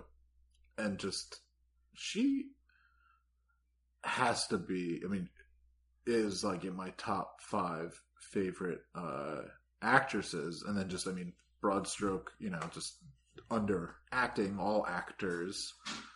Then I most likely in my top 10, she's just, like I said before, just the career that she's had and didn't really have any didn't need to ever have a comeback of any kind. It's just very impressive. I'm just saying, as Brian walks back over, if you couldn't hear me from the bathroom, how Julianne Moore is definitely one of my top 5 favorite actresses. Wow. And then in overarching actors, men and women alike, I would say probably probably number 30 at that point because mostly men before. Yeah. No, I would then say definitely top 15. I said top 10, but there's just so many.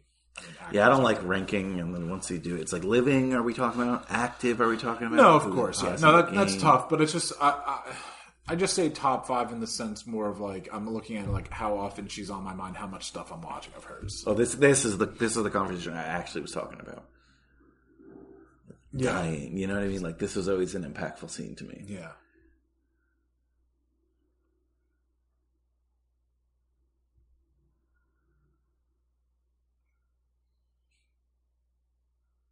Ugh. Yeah. It's a hell of a disease.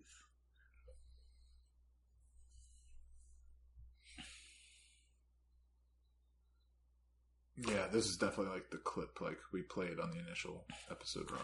But think about he's so much more hopeful than his other Hoffman characters that he plays. Yeah, but this is the scene. Yeah. He's just the way he's just so emphatic, And this is such for as much of a everyday guy, average Joe kind of role. Isn't I don't know, just a guy in his career, a good guy. Not necessarily. It's not his problem. Again, as a caretaker, obviously, it's very tough to see someone as sick as as his. But you gotta have thick skin in that role. Yeah, you have thick skin in this role, but he wants to kind of bring some peace, maybe some closure for his patient, and so then just the way he talks and just, we always talk about it, but just with the hands and just his face and just how, in that phone conversation. And you have to do that also on a phone conversation scene in a movie when they're not showing the other side of the phone. So it's just as far as, if you have any actor that's going to have great phone scenes, I think, that would be interesting. There's definitely a famous one in Happiness. He's on the phone a lot. He's on the phone in Almost Famous a lot. He's on the phone in the next film that P.T. Anderson does with him, Punch Drunk Love. Oh, yeah. No, yeah. No, I was going really dark, and I'm just wait, P.T. Anderson's next film. I'm is it not the next film he does with him? No. No, Punch Drunk Love. He's mostly on the phone. Yeah. So that's something I would never, if we ever discussed or brought up. Well, if we have a bingo season, yeah, we should add that. I'm going to put that on bingo. Okay. Yeah. Phone. He's on the phone. Yeah. You say phone like Philadelphia. Phone. Is he? I don't recall him being. You would think. Obviously, and when we say phone, a significant phone. Significant scene on a phone. You would think that there would be one in Charlie Wilson's War. I don't remember one. Because it's not all of his interactions. Era, so you know what I mean. I know, but who do they call in that movie? There's no real scenes of it. You know what I mean? Well, no. But Tom Hanks is on the phone a lot with Julia Roberts. They have a phone relationship. in some of it.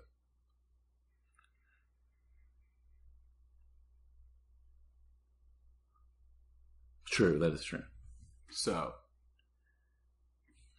what do kids know?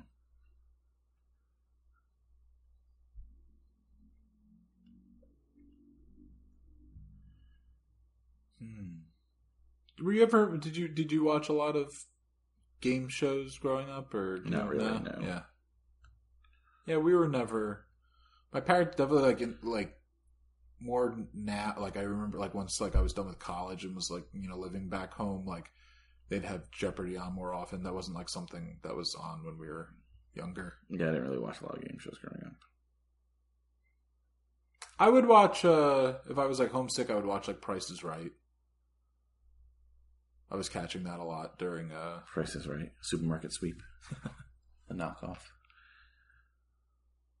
And I feel like there was another one that I definitely watched a lot, but it's not coming to mind.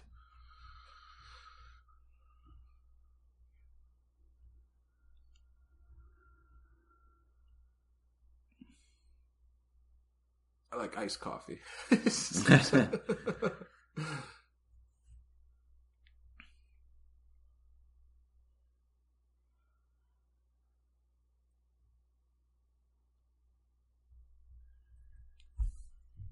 Are they in love? No. They're not in love? No, he just like called there for... Yeah, but he's kind of into her now. Well, I mean... And what is this lady's name again? Melora Walters? Oh, yeah. I always forget her name. Because I was going to say, like, Melora Hardin, who is Jan Levinson on The Office. Because I don't know too many Meloras. Oh, I never knew that actress's name. Yeah, well, so she's in Boogie Nights. She's yes, Bucky. Is that what Don Cheadle's name is? I thought Bucks. I thought it was Buck, but it could Buck, be Bucky. Yeah. Yeah. Ends up being his. She feels so different than Boogie Nights. Yeah. Boogie Nights, she's like kind of like happy-go-lucky and making those paintings and everything like that. Like she doesn't go like Don Cheadle has like. I mean, that moment in the that's a food scene I've never covered. What are the two food scenes we mentioned? Okay, another thing for smoking, but there was one I might have been off air that I'm like, have you covered this food scene? Shit. Oh man, it was a really big one. Oh well, it'll come back to me. Damn it. It was like a big ending food scene. Big ending food scene? I feel like it. Maybe not. It's hard to think of other movies when you're watching a movie. You're talking about movies, talk about other podcasts.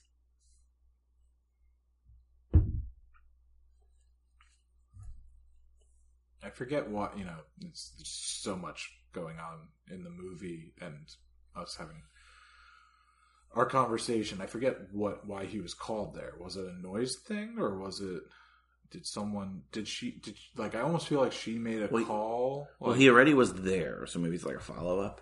No, I think this is still the same visit. Oh, okay. All this is happening, I think, in a day. Which is something that, I definitely forgot about. And it just, since it's a long movie and just so many scenes, you kind of don't think about.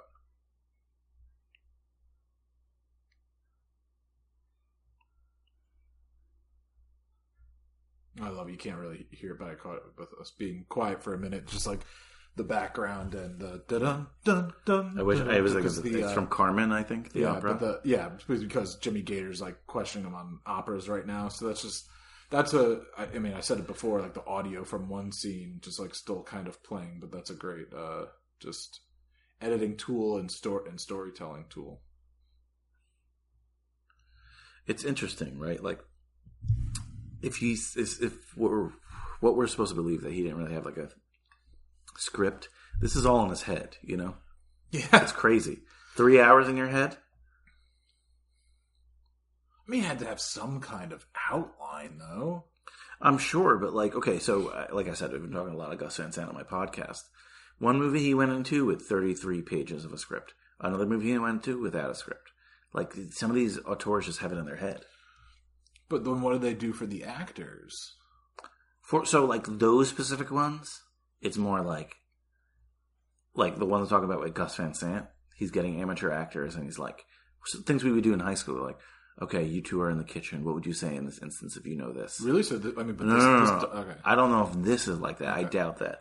I'm thinking he's probably writing on set. Yeah, I mean, like, you should say this, you should say that. Gus Van Sant is much more like art house than P.T. Anderson. For sure. But I know a lot of directors who have this kind of power will say that. Like, all right, say this line. Say this instead, you know? Yeah. Yeah, with this movie, I don't imagine it being nearly as improvised. Oh, God, drops the pills and dogs.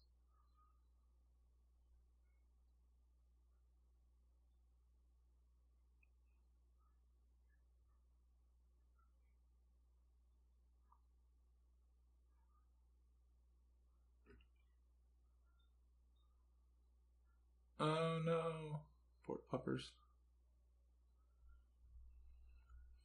The dog ate the pills. Yes, that did happen.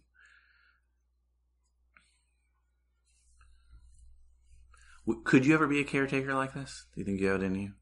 No. I mean, he's practically, that's like a... You know what? You get frustrated too easy. Yeah. Mm-hmm. I mean... No, I don't have the patience for it. Patience for patience. Sorry, I'm looking up the trivia. I said after an hour in I would do that, so... We're only... Oh, God. No, we're more than an hour in. We're an hour 20 minutes in. Something like that. It's not a bad movie. No. It's just, yeah. It's a slog. You admitted, you said it on here already, like we recorded something before this. So yeah, but it's not even that. Even if we just did this cold turkey, it's just, when you and I are sitting down in our own homes watching a movie, we're not talking for 3 hours through it. Yeah.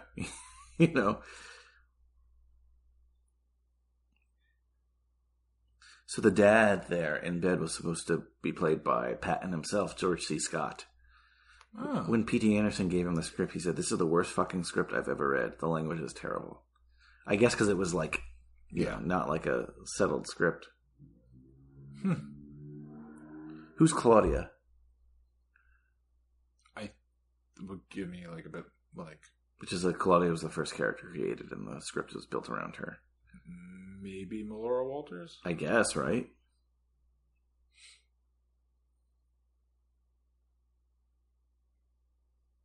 Jason Robards' last film, we knew that. Mm-hmm. Oh, I didn't know this. This is going to be a Thank You for Smoking tie-in. P.T. Anderson wrote the bulk of the script during 2 weeks that he spent at William H. Macy's Vermont cabin. Oh. I didn't know he was from Vermont or had a Vermont cabin. Thank You for Smoking, he's a senator from Vermont. I remember isn't he wearing like Crocs? Birkenstocks. Yeah. Paul Thomas Anderson. That was the scene. No, he said that already. What?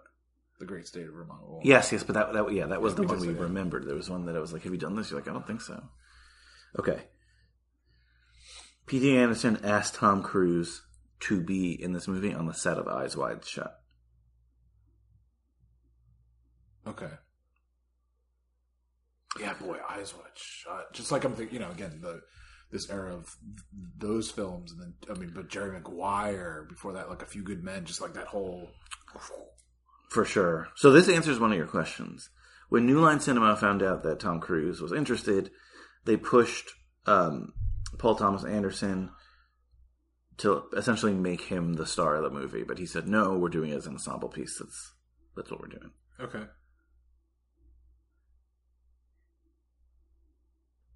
Paul Thomas Anderson, when it was released, said that Magnolia was the best movie he'd ever make. I feel like so many directors say that about it. True. True. Tarantino feels that way, I think, about every single movie once, like when he then makes it. Like, oh, cool little marketing thing. When the movie came out, if you called that Tom Cruise number, it would actually be him, like, pitching. Tom Cruise would answer. Yeah. Let's call it now. 1-877 her. You gonna do it? Yeah.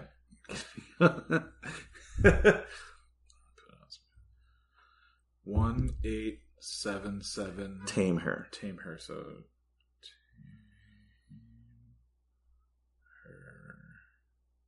Okay.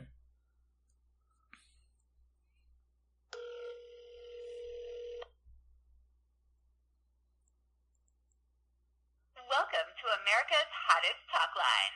Guys, how ladies are waiting to talk to you. Kind of the Press opposite. 1 now. Ladies, to talk to interesting and exciting guys free. Press 2 to Press connect 2. free now. Wait, it's for guys? Guys, press 1 now. 1. Ladies, Okay. press 2 now. Oh, it hung up on me when I pressed 1. I guess a sex line bought it after the movie. I mean, it makes sense. You know, right? So, interesting fact here. Exodus 8:2, which I think refers to the frog thing. Yeah. I remember talking. Apparently there's over 100 allusions to it throughout the film. Interesting. I'm not knowledgeable in the scripture.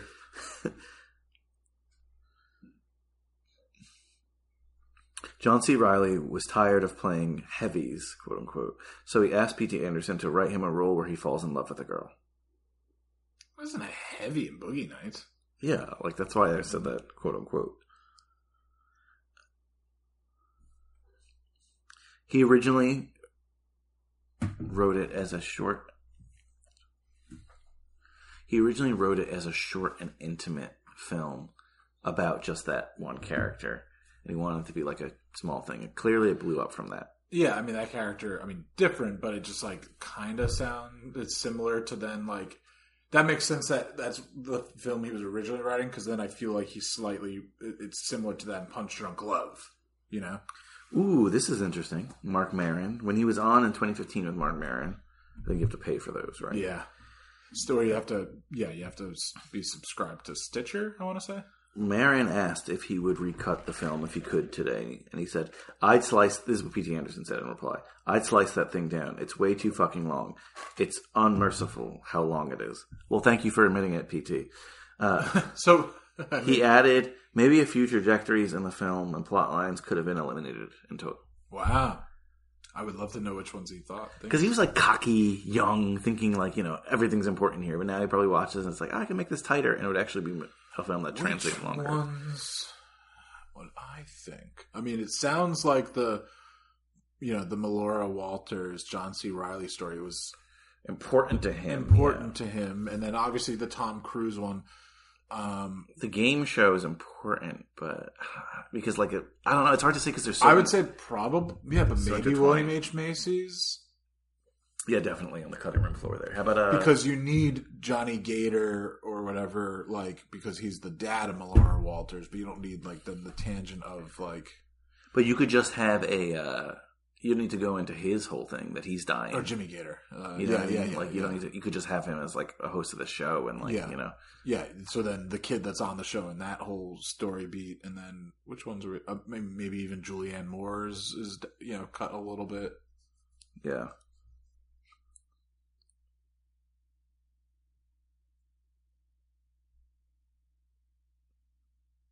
Ooh, this is interesting.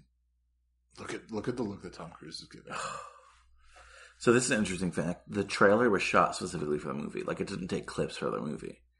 The trailer, they shot. Oh wow, that's I feel like it's crazy, right? That's different, but people, directors get criticized now, especially in superhero movies or something like that. They're showing there's different parts that that's not in the movie. Yeah, or it wasn't in the movie. Yeah. Interesting.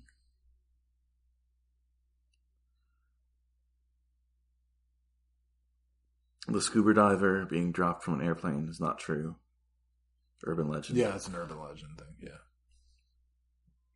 P.T. Anderson cut the trailer himself after shooting those scenes. And he created all the artwork and posters for the film. Wow. Control freak.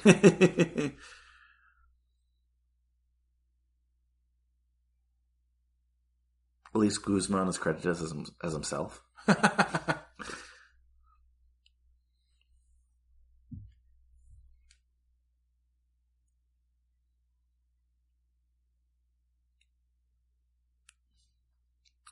So one thing that was important in the early ideas of the script that doesn't really translate in the film is that everything, not only is it happening in this like couple day span, but we only see it later that everything's happening in apparently a 10-block radius. Okay.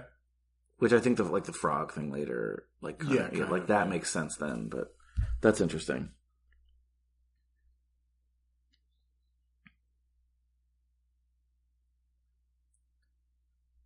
Is she making sure that when he dies, like she's getting the money versus like you know what? Yeah. There were walkouts when this first came into the theater. People just did not like the runtime and just were leaving. This is a pretentious movie. This is a pretentious movie. You can't say it's not. You have to be a real fan of these people. Like my mom's probably not going to enjoy this movie. No.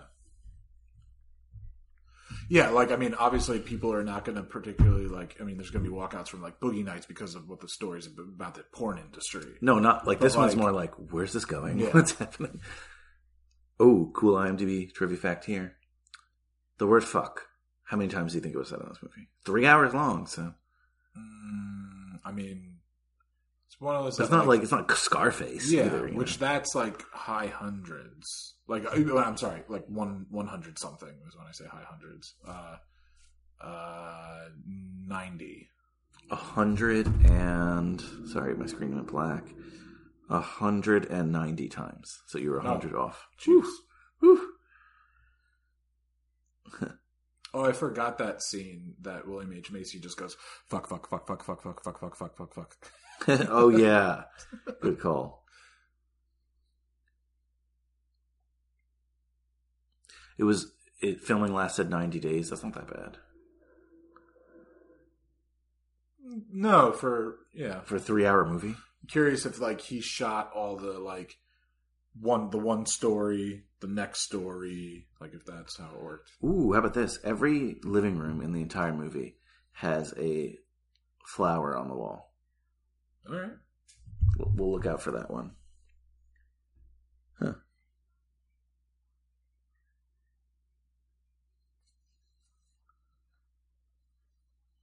This is so weird. You want to talk about a weird fact here? For this movie, when it was award season, you know how, like, we know how it works. Like, the studios have to campaign and spend money for people to get nominated. Mm-hmm. Everyone was was campaigned for a nomination for a supporting role, except who? Which character do they put up for Best Actor role? Or actress? Which actor did they? Yeah, so everyone else, you know, I'm not saying officially nominated, but the studio pays money to put up ads to show, like, this person should be nominated. So almost everyone they put for a supporting actor. There was one person they put for Best Actor. Oh. Wasn't it Robards? No. Oh.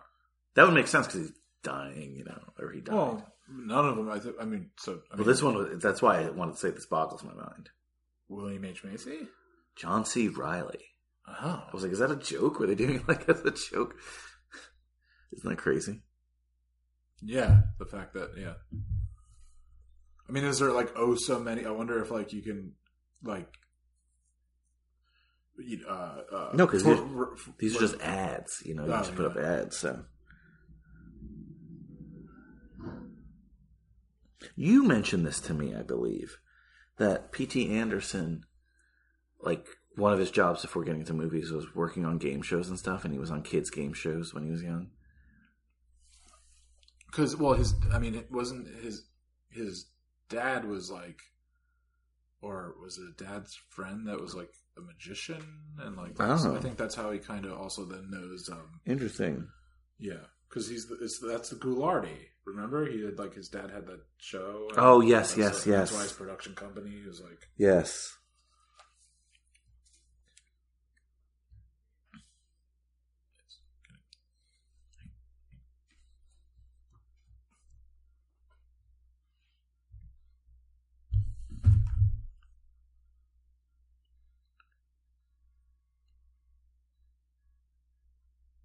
Oh, he's pissing himself.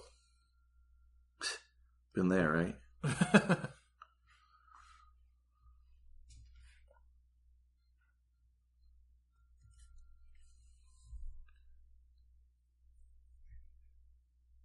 Stanley the Man.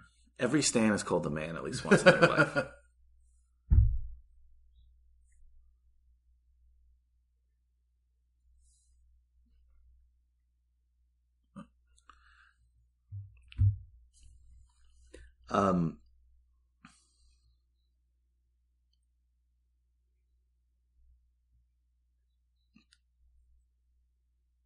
Do you think he's a good game show host?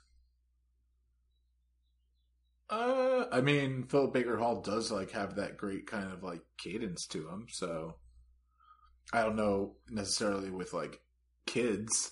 Fair. But I mean, he was young at one point in his career in this movie, but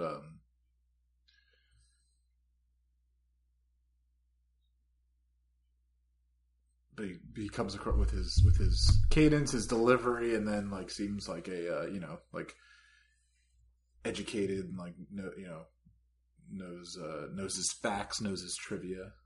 Yeah, he seems like an authority. Yeah, an authority on those things. Oh.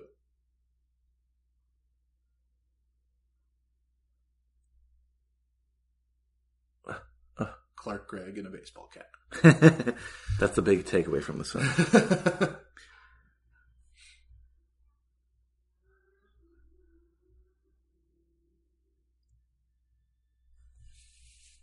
Apparently this was shot like right where Boogie Nights was shot as well. Like exteriors. It's like the valley, right? Yeah, Reseda. Yeah. That's which I think is where his next film is taking place too. I mean, which is also where I think like Punch Drunk Love was. Yeah, that's where he likes to shoot. I mean, that's where he grew up. Phantom Thread. Yes. I guess technically There Will Be Blood. The California oil fields. No, it was Texas. No, it's California. That's what everyone thinks it's Texas, but they filmed in Texas. Oh no! I'm saying where it takes place, though. Oh, okay, but I'm saying like all the but we're saying where he like. I thought you had moved on to where like because he grew up there. This is where his films take place. No, I'm saying like where California, he actually, shot in like So, he grew up, yeah. Most of his films are California. I'm saying take place because that's California. No, he's a California. What doesn't take place in California? I mean, The Master. They're in San Francisco. Yeah. I'm not going to call that a California film. No, also it's Northern California versus specifically we're saying like the Valley. Yeah. I mean, Hard 8 is a Vegas or Reno, Hard 8, Reno, Vegas. Reno, Vegas. So not Hard 8, not that. Obviously not. So Boogie Nights, Magnolia, Phantom Punch Thread. Drunk Love. Inherent Vice. We're doing Inherent. I think that's like a fictional California it's definitely town. Southern California. Yeah, fictional Southern California town. I feel like, is that more like San Diego, though? I don't know. Yeah, but still, we're just saying, Southern California. Yeah, so I'm saying, what's not? Phantom Thread? The Master, There Will Be Blood. Yeah, but There Will Be Blood again. Okay. It's technically like a California pre that. No, yeah, I know. But yeah, I was even saying even more so that like filming in like practically the same neighborhood for 3 solid movies. For sure. But I guess I was saying, like his... he has an obsession, certainly. Like, whereas Scorsese, yes, he shoots things. He freaking had the Japan film or whatever, but, like, everyone sees him as a New York filmmaker. P.T. Anderson is very much a California filmmaker. Didn't he have his, like, kind of Boston run with Departed and then, what's the... Oh, for sure. I mean, look, he's shot everywhere because he's Martin Scorsese, but, like, deep down, New York filmmaker. Shutter Island. Shutter Island, yeah.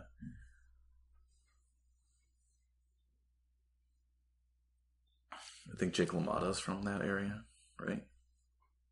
It's not a New York movie. Raging Bull? Yeah, is it a New York movie? Yeah. Oh, I thought he was from... What am I thinking of? Oh, you know what I'm fucking thinking of? That stupid ass... Wasn't he the Bronx Bull? Wasn't it? Like... I'm thinking... I thought it was the... Let me see.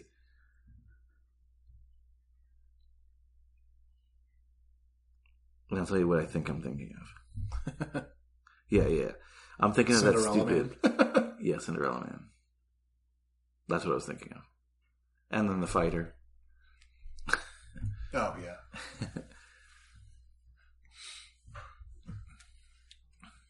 The use of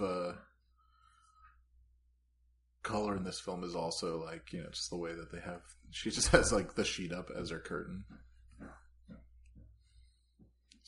Apologies if you hear anything outside. There's a gentleman that comes and like sweeps and stuff outside of the apartments, and they're sitting at a table by the front window.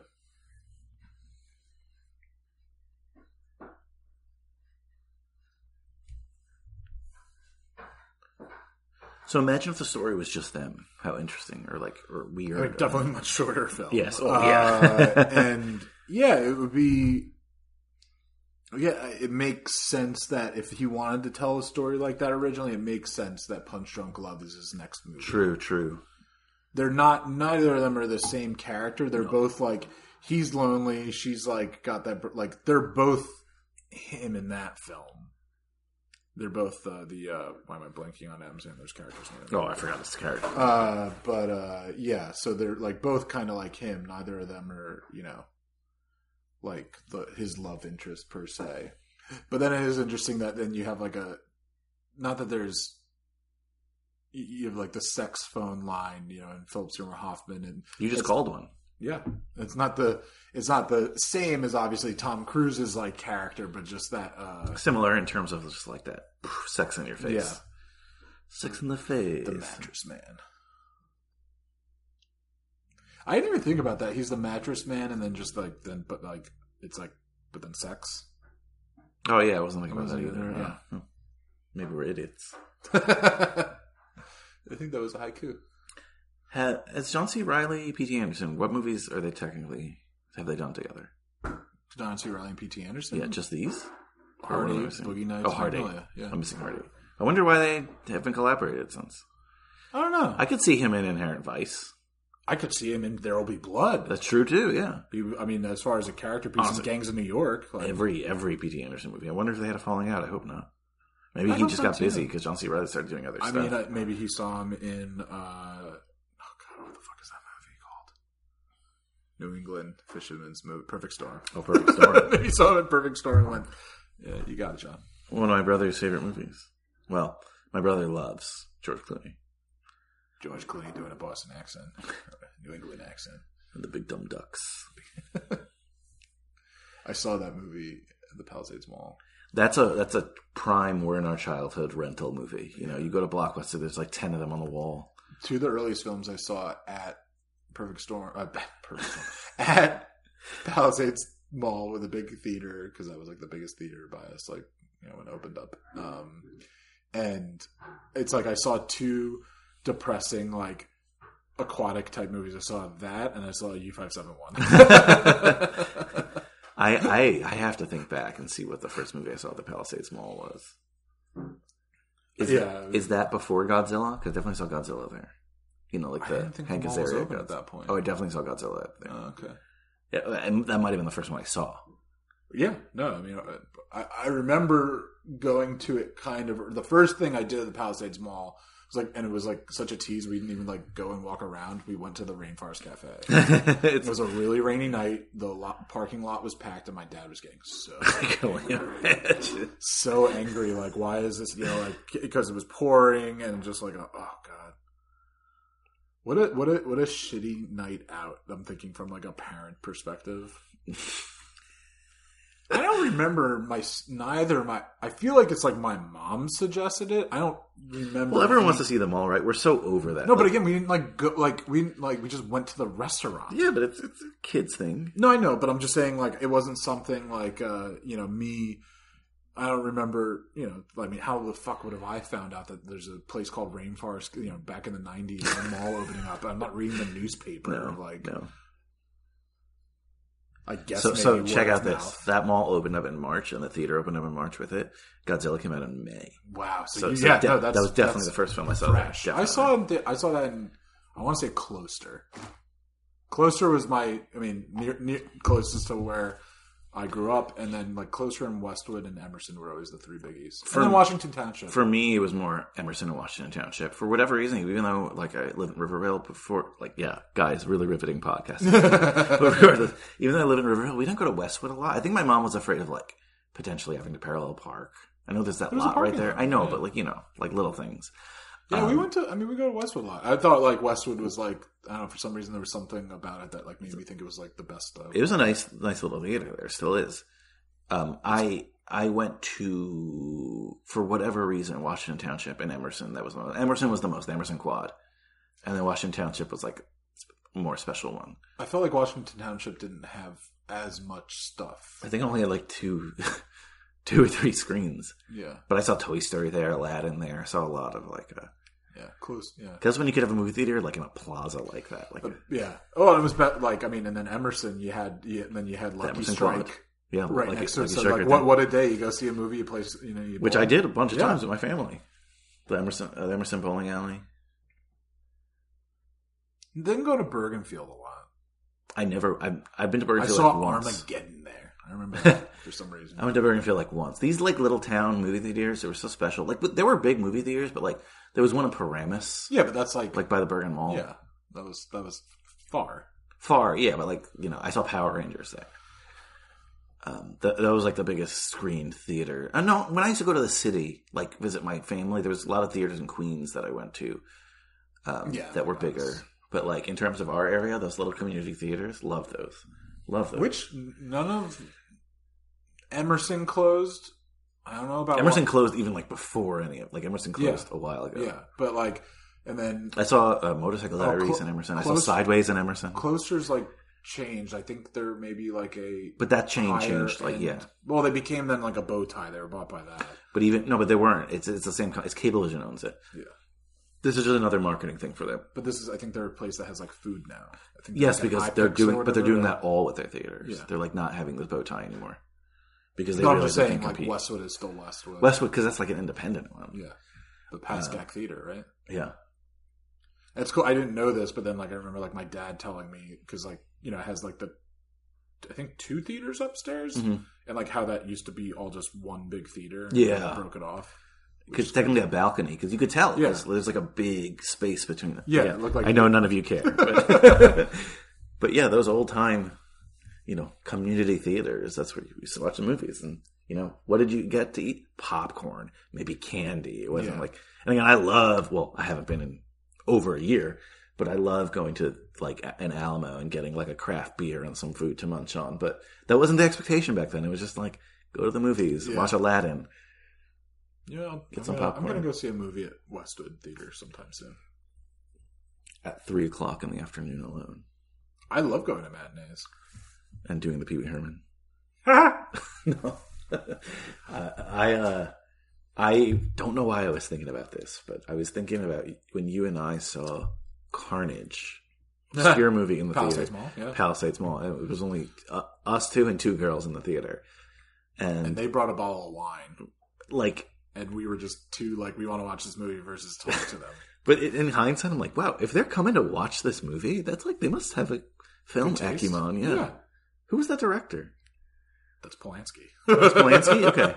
I thought so. So there are women that also aren't, like, as offended by things. Not that you shouldn't be, because... I was going to say that. I'm like, wait, this feels too new to be Roman Polanski. Like... Oh, yeah, that's it. I think he did another film recently that, like, he, like, did well...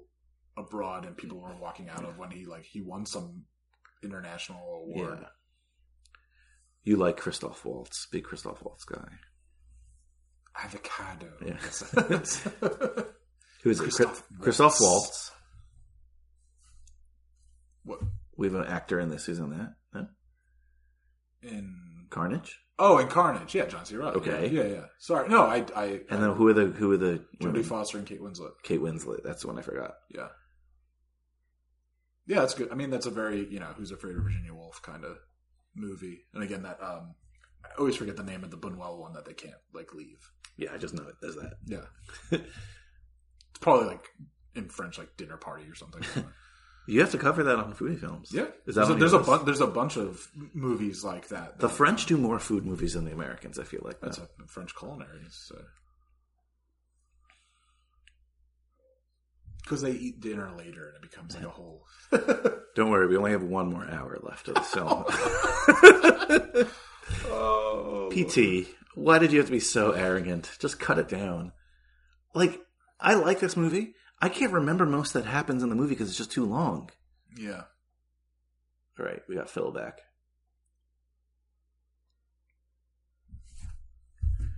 Little 7-Eleven cup in the background.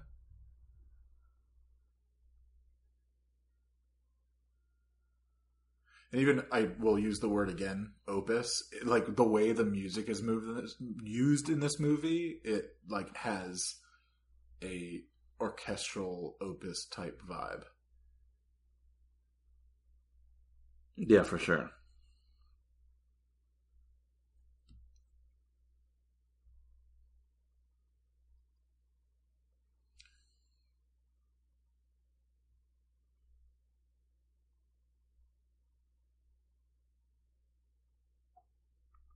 Yeah, there's just also...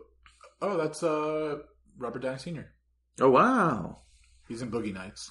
Yes, I forgot about that. They look similar.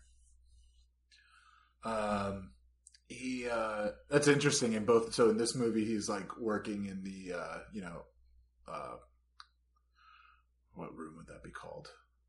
The tech room, for the show. And in Boogie Nights, he is working. He's like at the music studio.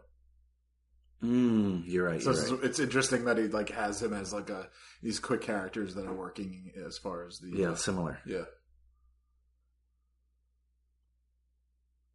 What a power move. And just like in the shot too, like how this is with Tom Cruise standing up and not seeing his face.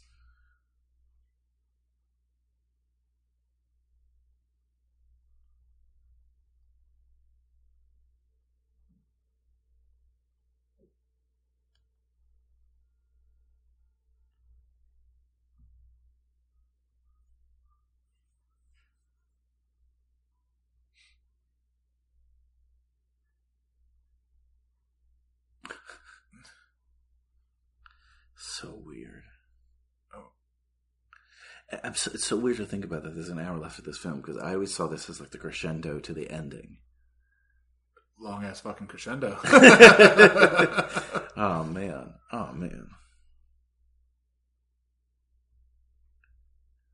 And we're just sitting in certain turmoil for so long. Like this kid has already pissed his pants like You're right. 25 minutes ago, and we're still, no pun intended, like sitting in it.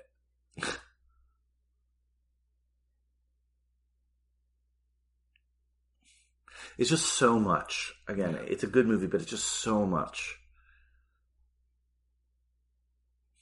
I'd even argue it's kind of a waste of resources, this movie. If that makes sense, right? Like, you're going to put all this together for like this little indie art film? I don't know. I'm assuming the reviews are really good, right? Let me see.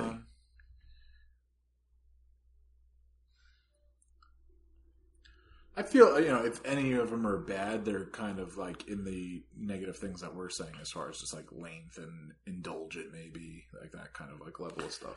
83 Rotten Tomatoes, which is really good, but it's not like, it's one of his lower reviewed what's films. In 89 audience, which is higher. Wow, higher than, okay. I really wouldn't have thought that. Oh, this is a good game. I'm going to have you guess the Rotten Tomatoes for P.T. Anderson. Okay.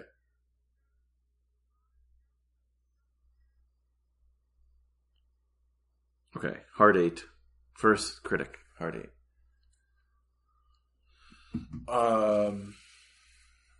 72. 80. No. Audience, Hard 8. 75. 83. Oh. You're underestimating today. Boogie Nights. Critics. 88. 93. Wow. Audience. I'm going to stick with 88. 89, so close. Okay. Closer. My closest. Magnolia, I already said. Yeah. Punch Drunk Love. Now, we know this wasn't a big hit, but... Critics. I'll put it this way, he's never had a rotten movie. What's rotten? Like 60 or lower, I think. Okay. Punch Drunk Love, 85. 79 critics. How about audience? Ooh, that's gonna, I feel like 74. 77. Okay. Okay. There Will Be Blood. Oh, that's gonna be like Critic, audience. 93. 91 critics. Audience. My first over. Audience. I'll stick with 91. 86. Okay. The Master. Critics. 89. 84. Audience.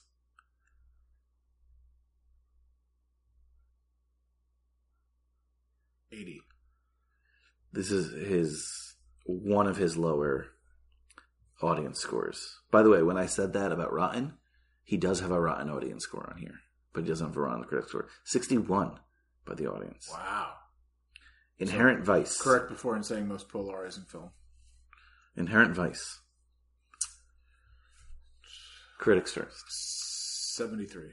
Ooh, right on the money. 73 critics. Wow. Yeah. Audience. 69. 52. Wow. Technically a rotten score. Yeah. And Phantom Thread.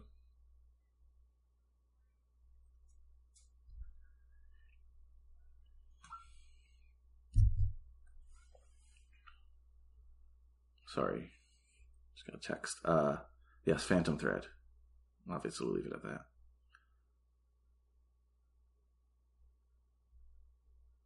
Phantom Thread.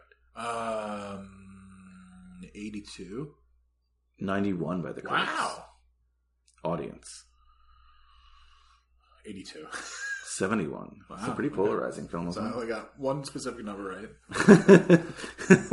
She's killing herself. Think of this like, movie. oh, coming out. Yeah, casually. Oh, she's killing herself. That's this movie.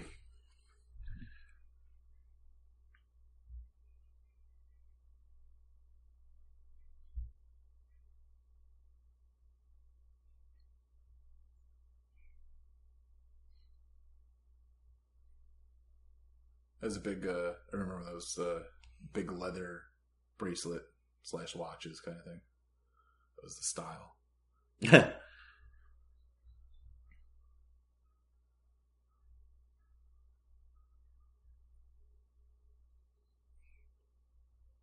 You still wear that style? I'd never owned a bracelet like that. Or a watch like that. Have you owned a bracelet? I had those like Buddha beads. You never had a Livestrong band?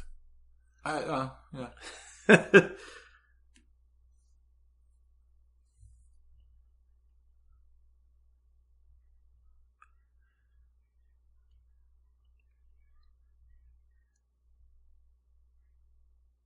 So what is he waiting for?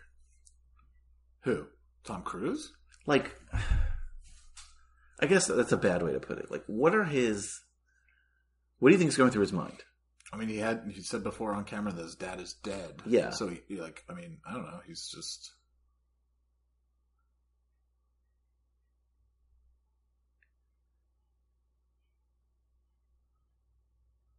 I mean, I get it from her perspective, right? Like, I'm not the biggest fan of her character here, but I get it from her perspective in a sense. Like, this guy hasn't been in his life. He said his dad's dead.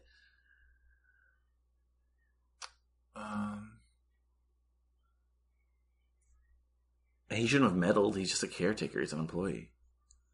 Well, it was a request by Earl. Yeah, but like like dying wish. Look, I'm rooting for him, but I'm saying she has a point too. But just seeing her character, I think it's coming more from a place that she wants money. She doesn't want him coming in and getting any money. Money's nice. In no death am I ever expecting to receive any financial gain. Ugh. Yeah, true. When people die, that's when the snakes come out. Yeah. Again, I cannot believe there's an hour left of this film because, like, this is what I remember as the ending. Yeah. I mean, the frogs fall for 20 minutes, so. That's 20 minutes, is it? No. Oh, I was like, I mean, would it shock me at this point? No.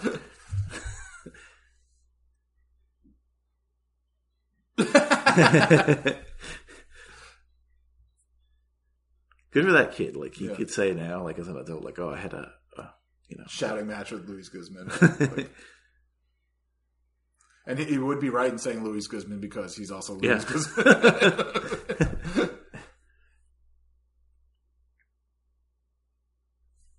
Oh, did he shoot the kid? Is that what happened? Sorry, guys. No, but it's not our fault. This is a hard movie to sit down and watch for 3 hours. Especially when you have to talk for the whole time.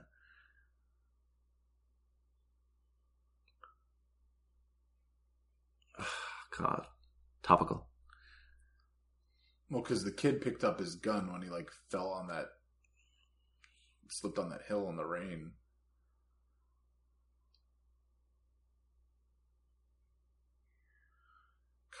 God. This movie the whole movie is, you know that point in Boogie Nights when everyone's having their darkest moment?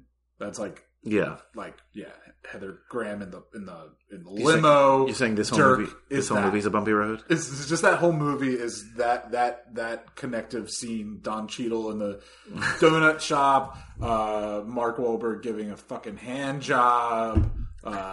Just all of that. Would you get a tattoo of Don Cheadle with the braids? No, I can't. But if you woke up with that after like a crazy bender, would you be that? I want that shirt. Would you be that disappointed? Yes. Yeah. Yes. There's a lot worse things that could be tattooed to your body. But there's just no. That's just there's not, like hyper realistic, Don, like having I don't know, like it's like it'd just be very weird for like me to have a black man tattooed on me. What are you trying to say? Come on, you know exactly what I'm saying in the sense of that. Like, be like, what does that mean? Sal from Practical Jokers has Jaden Smith tattooed. Yeah, that's really, really fucked up. That's the most fucked up thing from that show ever. It's like, why'd you give me this? Everyone else got something that was related to them. It's like,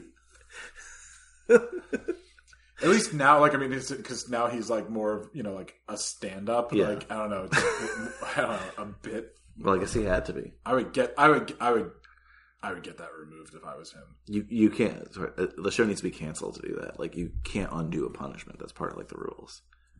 That's the most like, you know. I get it, but come on, that's why you wouldn't be on Impractical Jokers. That's one of the few things, like, I mean, yeah. No, I wouldn't be, because our friendship would end if we were... I'm sorry, I slapped your face. Yeah, she's apologizing to him. Death is a rough time in people's lives. That's what I've heard. Okay. This is Maud meeting Brandt. They never met, right? Not for China. Oh, was it? They've met in all their other movies? Or no? Hunger Games, they met. They're not like they're in the scenes together in Boogie Nights, but they don't like interact. You know what I'm saying? Yeah, so really, like, they're frequent collaborators, but this is it in terms of like, there's not a big Hunger Games argument scene between them. No, they're like sitting around a table having discussions, yeah, like group discussions. Like this is like.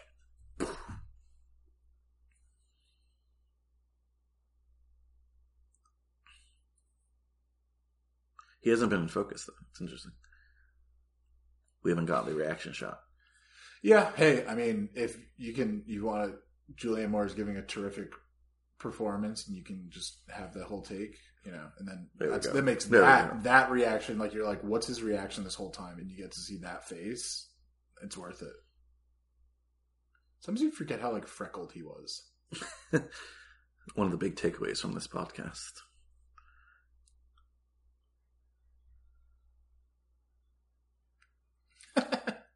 So you didn't see his dad? Not yet.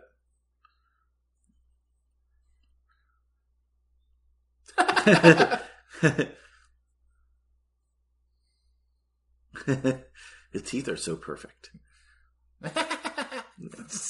He,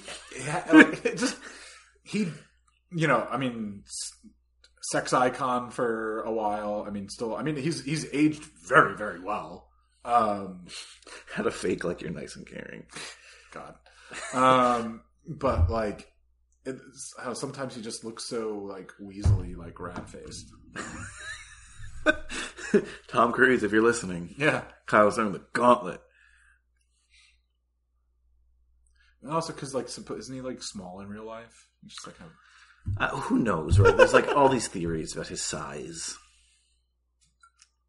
It didn't help that two of his longest relationships were with taller women. Mm-hmm.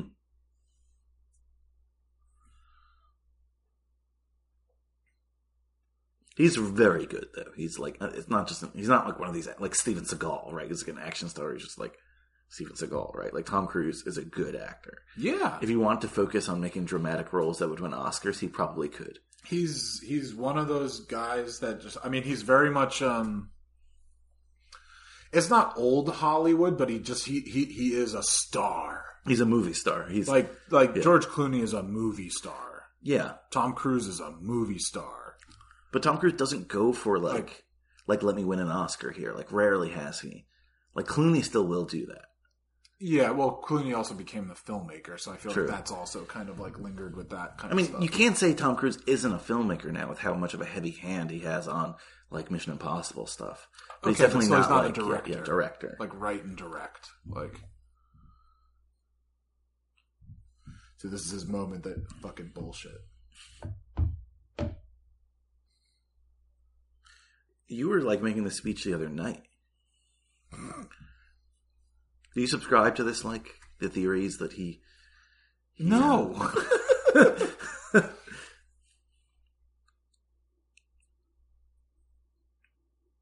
Oh. You've done that. Oh shit.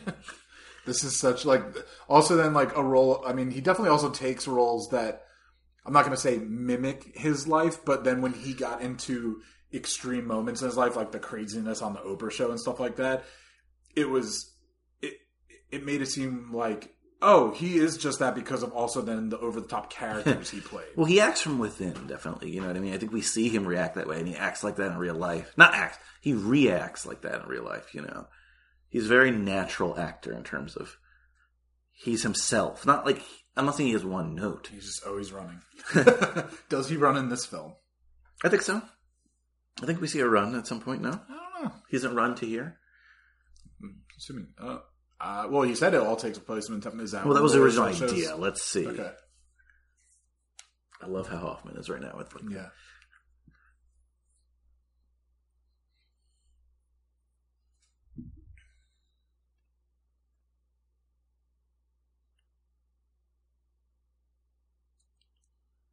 Oh, is this guy still alive? Jesus Just joking.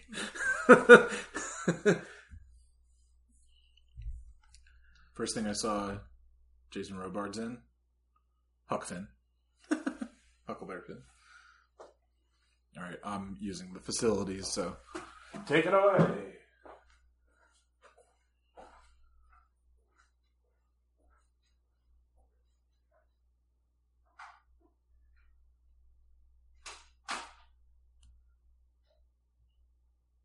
Oh, you meant me. Sorry, I thought you meant someone else. So, just want to talk to you guys about some serious things here. About life, death, Magnolia. Magnolia, the official flower of Mississippi. I love doing this like solo stuff because I could get into these, the minutia of things, right? I think they put it on the new flag. I don't know. I'll have to double check that. I know it was one of the designs that they had, had put on the ballot. This is so interesting. So what are you guys doing out there in podcast land? The three of you who are listening to 2 hours and change into the 3-hour Magnolia episode. Woo! Woo! Oh. So this guy wasn't a good dude. We're learning that right here. He was not a good dude. But I wanted to be a man, and I didn't want her to be a woman. Maybe his son took some from this? Unconsciously? Interesting.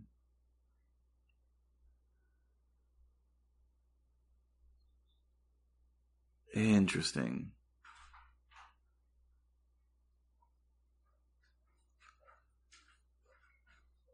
It's the same scene, Kyle, FYI. Just letting you know. I mean, in this movie, I would love to know a breakdown of screen time per actor.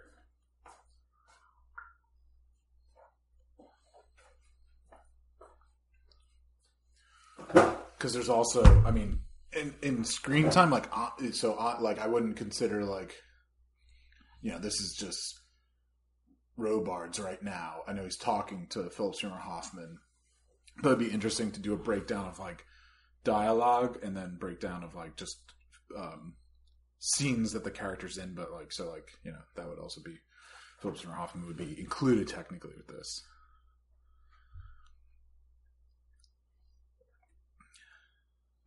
Because everyone has their moments like this, but then you have to think definitely like Tom Cruise because his character is professionally speaking. True. Who does that? Who clocks like? I know they were doing it for Marvel stuff because people are also very interested in the whole because of the their salaries and everything like that. But when Avengers was such a big deal, obviously, just, getting the actors together, connecting all those movies. So I know that they did it for that, and technically it was I think Thor had the most screen time. Oh, really? Yes, yeah, in Avengers. I would never have guessed that.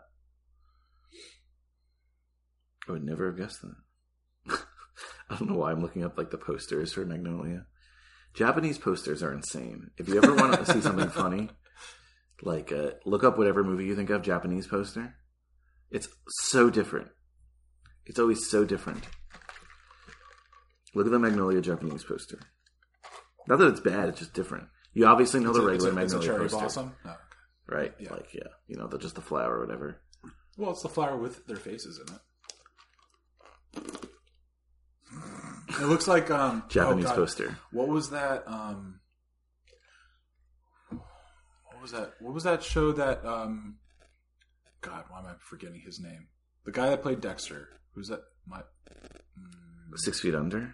Yeah, it kind of reminds me of that. Okay, I can see that. Yeah. What other? Let's see, Boogie Nights Japanese poster. I'm sure that's really good.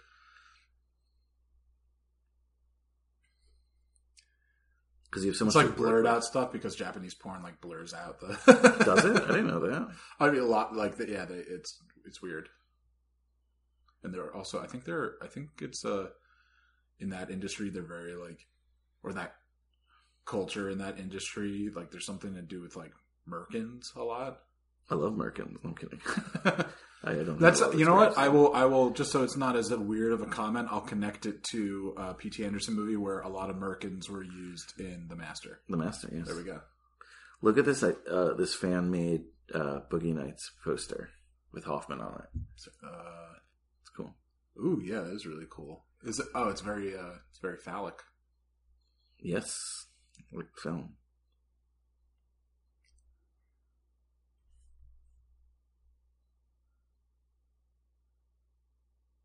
I think is Philip Baker Hall still with us, or did he?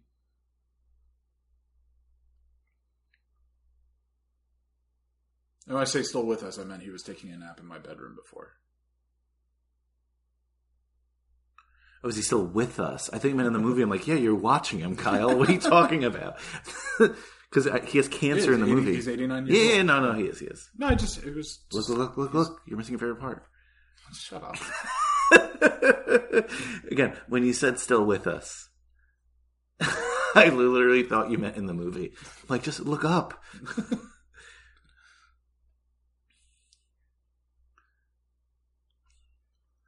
No, he's an actor that has definitely played in his later years characters that are, I mean, this film included, but even later on characters, characters that are sick or dying. But I think he's. I know you probably don't know the answer to this, but I am curious.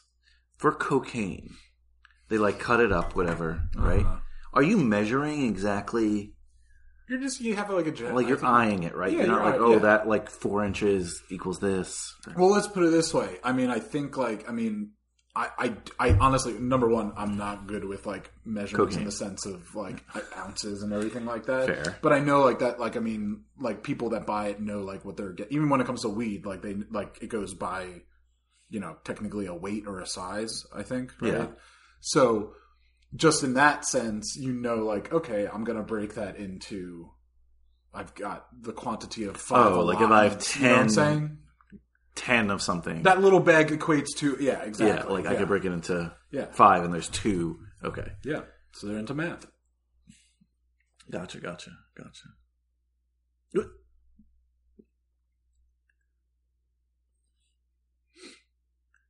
Is this the singing part yet? I'll turn it over. Or is that the frog part that they're singing? Nope. No. Nope. Because there's a part where they're all singing, right? It's ridiculous. Oh, you're kidding. No, I'm isn't there a part where I'm thinking of the music video. Oh. The Amy Man Save Me. That would be crazy. If like, would it shock you with this movie? I mean, it rains frogs at one point. I would love to see P.T. Anderson. This is such a big moment to me in the film when he's like, I'll take the next shift. Don't worry about it. Like he's going to be the one to ferry him to death. But I would love to see P.T. Anderson do like a musical, like Moulin Rouge. Yes, exactly. P.T. Anderson or Baz Luhrmann? Oh, it's tough. You excited for that Elvis? Tom Hanks. Oh, I forgot he's directing. That's where he got COVID in Australia. Oh, I didn't know it was that movie. The movie that just shouldn't be made. Tom Hanks, hot topic because of podcasts that exist on this network, but needs. Tom Hanks is Elvis, right? Yes. Needs to stop playing real people. Just need I forget what it was. Well, like I said before, so it's not real people, but like it's like a famous character in Geppetto. But like I thought there was one. What's this? Yeah, a character that's been played multiple. No, I know. I'm laughing as like Geppetto's a real person, but I'm a real boy. Pinocchio. I'm a real boy. Yeah. He's not even Italian. If I'm Italian, a little offended. Who knows? Roberto Benigni. Who knows in this world what is gonna offend? Okay, you have to pick an Italian person to play Geppetto. Who is it? Pesci? No, he's playing Pinocchio. No. I'm a real boy. Is it Joe Piscopo? De Niro, Pacino. You got a lot to choose from. Pacino as Geppetto. Oh my god, that would be awesome. I'm Geppetto. I'm in a well. Yeah. It ate me whole. Whoa. It got a big mouth. Where's my wooden son? He's come to life. Just kidding. And a dog foaming at the mouth.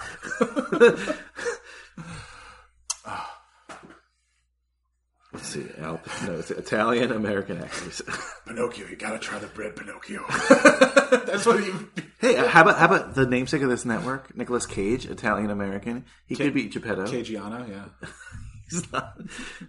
It's Nicky Coppola, little Nicky Coppola. Yeah, little Nicky Coppola. Has he ever? I guess in whatchamacallit, Moonstruck. Is that his most Italian character? We'd have to ask the guys, but that's definitely his most Italian character, I'd say. Yeah. Stallone? Like he's never in a. I'm sure he's been in a mob movie in like these later years, but I don't think he's ever like. No, I don't think he's played like a true. Yeah, mafioso. Yeah. Stallone as Geppetto. Hey, Pinocchio. Knock on wood, you know. Travolta, Italian American. I forget about William H. Macy in this movie. Yeah, and you answered your question. Who's going to get the lead? William H. Macy. Yeah. DiCaprio. DeVito. James Gandolfini. Oh, passed away. How was Steve Buscemi as Geppetto? So weird. Ray Romano. My son. Pinocchio. I want a real boy. Everybody loves Geppetto. I'm going to say three names. You're going to tell me yes or no as Geppetto. Tony Danza. Fuck yes. Stanley Tucci. Oh, hell That's yes. the winner right That's there. the winner. That's the winner. It becomes like a real food movie. Like Joe Mantegna. Yeah, Pinocchio, yeah. No, I could see that. Yeah, like how about this is more that. I'm going to say it now. Chaz Palminteri. I'm Geppetto. Yeah. You're going to sit down. I'm going to tell you a story, Pinocchio. Pinocchio. John Turturro. That sounds like a slur, by the way. What a Pinocchio. John Turturro. Yes. I'd see him or Tucci are my tops. All right. I'm going to give you two. Oh, wait. This is the song, right? Yeah. Okay, so I was right. They do sing. Yeah. Right. Okay. Two more. I'm just going to give you. Okay. Joey Pants. Maybe. Yeah. Right. Ray Liotta. All right. All my life, I wanted to build my own sun. Yeah. For as long as I can remember. Pinocchio! Yeah, I'm just like getting mad. Like, you're fucking lying! In the rain. Yeah. Like, what's this? Rain clearing, breezy. Because it started out with like partly cloudy. Yeah. 2.5 hours ago.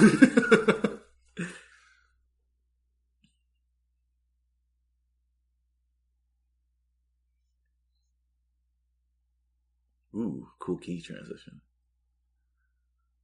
I honestly don't like. I mean, he's going to rob something. Oh, she's someone's, I think, mom in real life. Scorsese's mom. Rob Reiner's mom. Let's do a podcast of just director mom cameos. Director mom cameos. Yeah, so definitely those two. Scorsese, yeah, that's all I can know right now, but I'm sure there's more. Well, this one you said is someone. I feel like it is.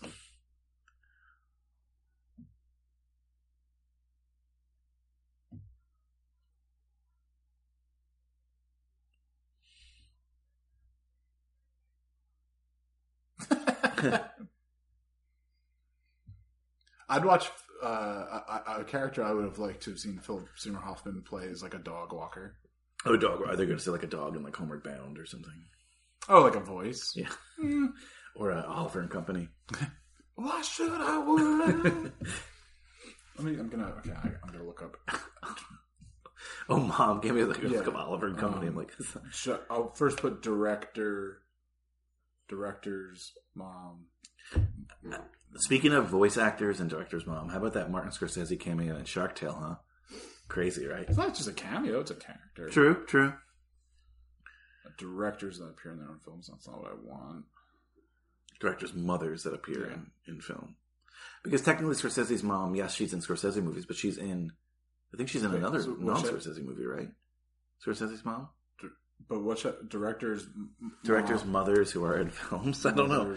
Director mother cameo. I don't know. Director mother. Ron Howard has his father in movies, but that's not what we're counting on our podcast.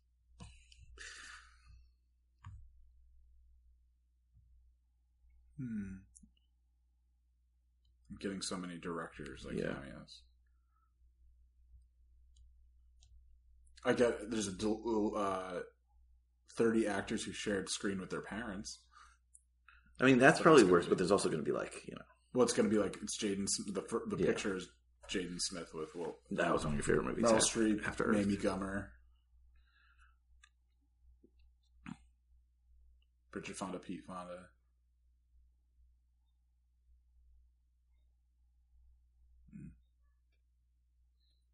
Oh, this movie just weighs on you. Catherine Scorsese, we lost her in 1997, FYI. Maybe if I just put directors' moms, just as simple as that. You might have to look it up, like, who's De Palma's mom? Who's Spielberg's mom? Maybe we just named the only two. Maybe, yeah. A little short run podcast.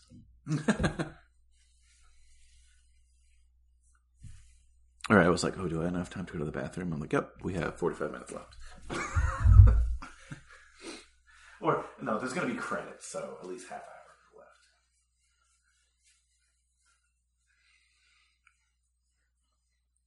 Yeah, once Tom Cruise gets to the house. Yeah.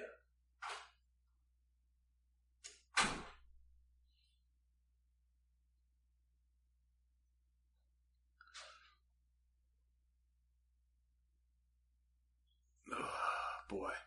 Yeah, this is a hard one to find. Directors who had their moms in their films. It's a very long sentence to Google. But I feel like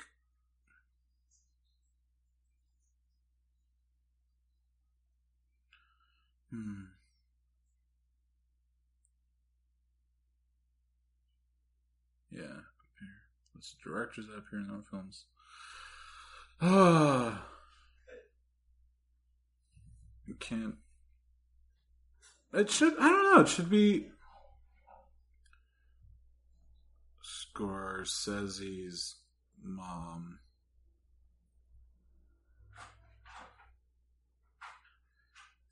I feel like that just shouldn't be. I mean, unless obviously there's really only those two, then maybe an article would never be written about it. But I don't know. All fans out there, let us know. Let us know.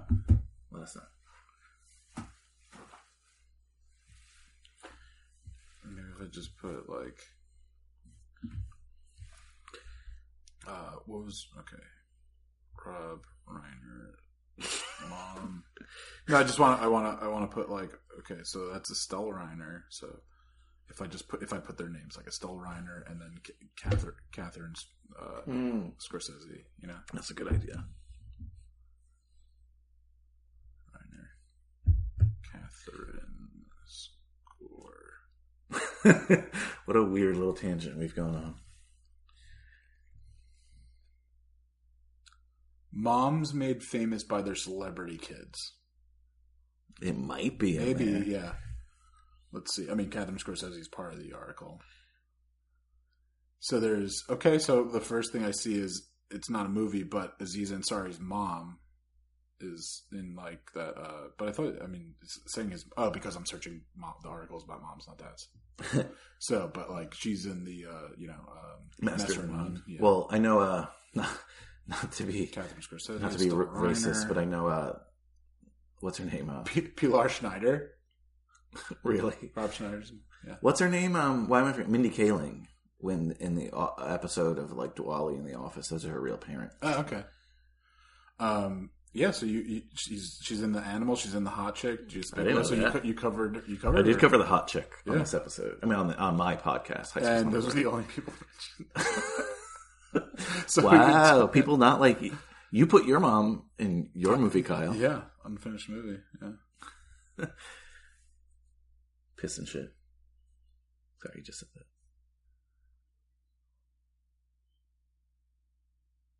that. You use really strong language. You use really strong language. Huh?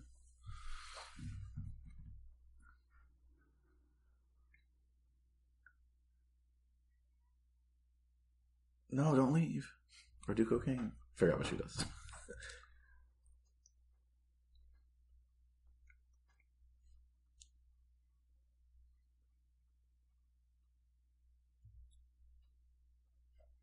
I do not remember this in the movie.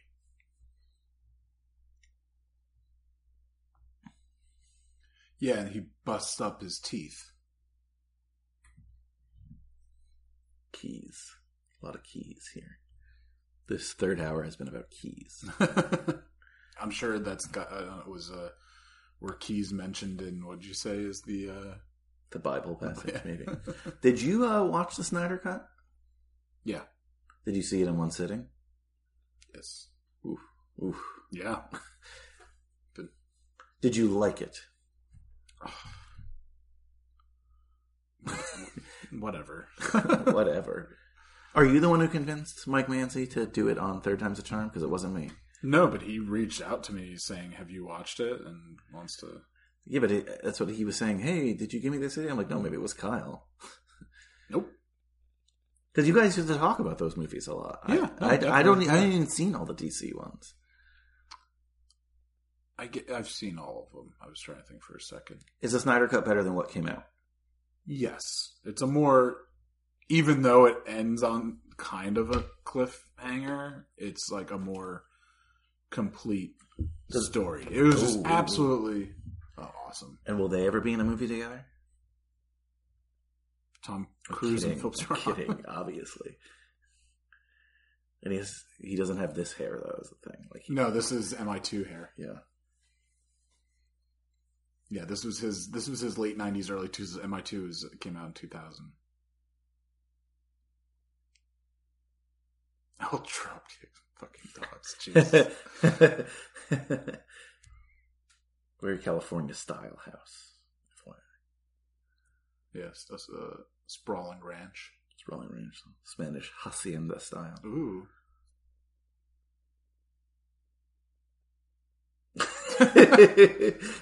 Tom Cruise is great. He really is. Anything you want to say about him, fine, but he's great. Yeah. He does.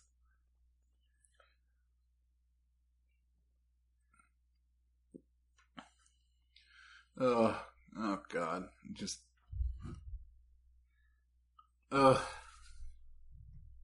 he's so good.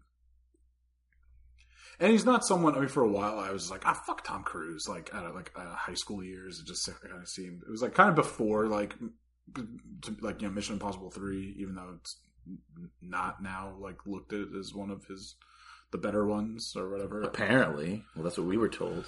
Yeah, but I really like it, and it definitely was like I think like kind of like a reboot for him in some ways. And then like I mean everyone then like I mean his role in Tropic Thunder was like well that's the thing about him, right? Like he didn't have to rebuild his career; he just kept going. Yeah. So eventually we were like, all right, we accept. He is time. He is the living embodiment of just time. Yes and no. It's not like he ages, though. You know, he's the infinite nature of time. No, yeah, he is. Yeah, he's. We are aging because of him. Yes.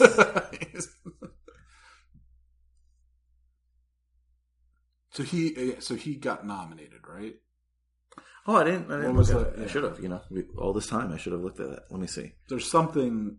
Again, I know Burt Reynolds won, I think, a Golden Globe for Boogie Nights, and then was nominated for Turd Ferguson. It's a funny name, funny hat. I'm not gonna cry. I'm saying that to myself as well as repeating Tom Cruise. Oh, that was improvised, by the way. So this scene, sorry, I meant to mention it when the scene came up. Tom Cruise hated the dialogue of this scene, so they kind of just riffed it there. Huh. I'm sure it wasn't just like one take. Hey, let's, you know what I mean? Let's try this, try that. Interesting that, okay, so he, just the second time that you're saying someone hated the dialogue, and then it was George C. Scott who was supposed to play like, yeah, maybe it was bad. Maybe, yeah, just like maybe. Maybe it was bad dialogue, let's be honest.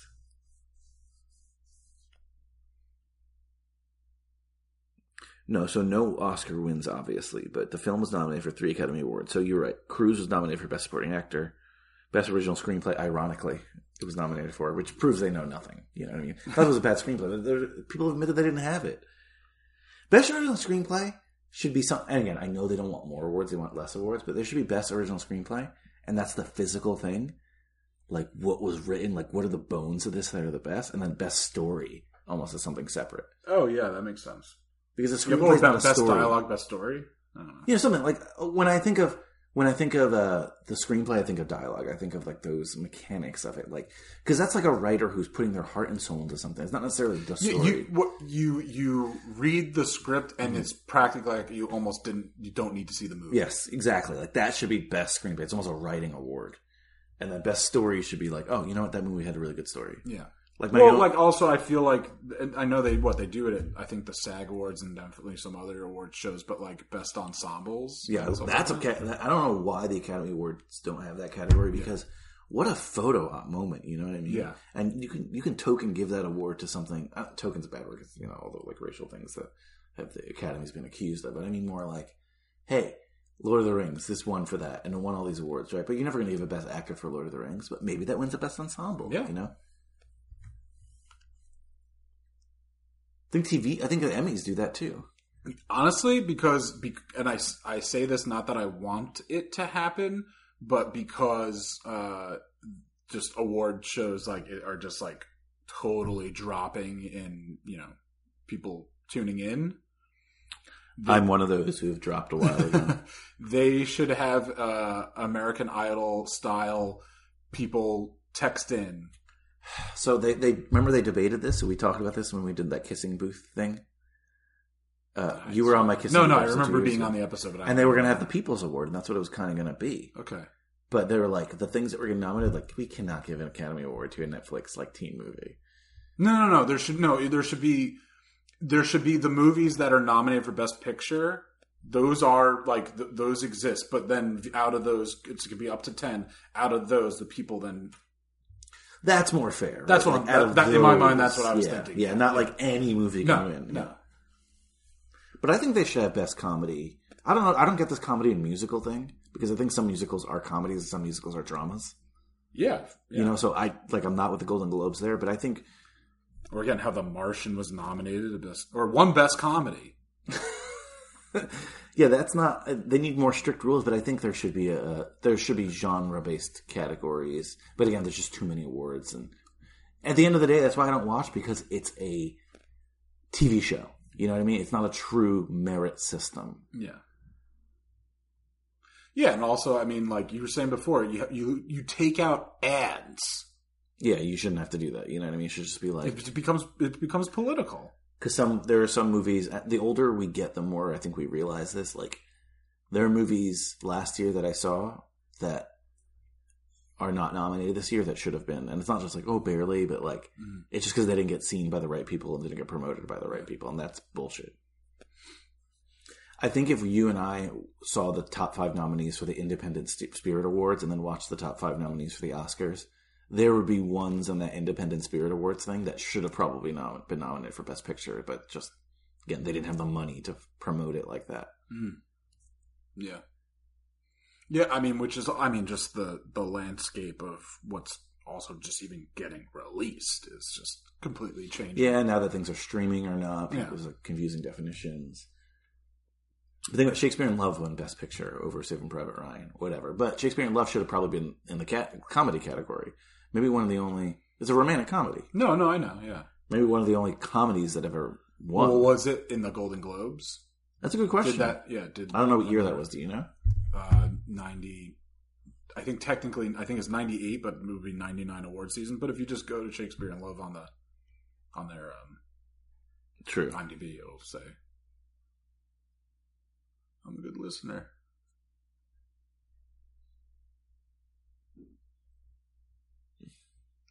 That's very Punch Drunk Love. Yes, exactly. It's a really good call.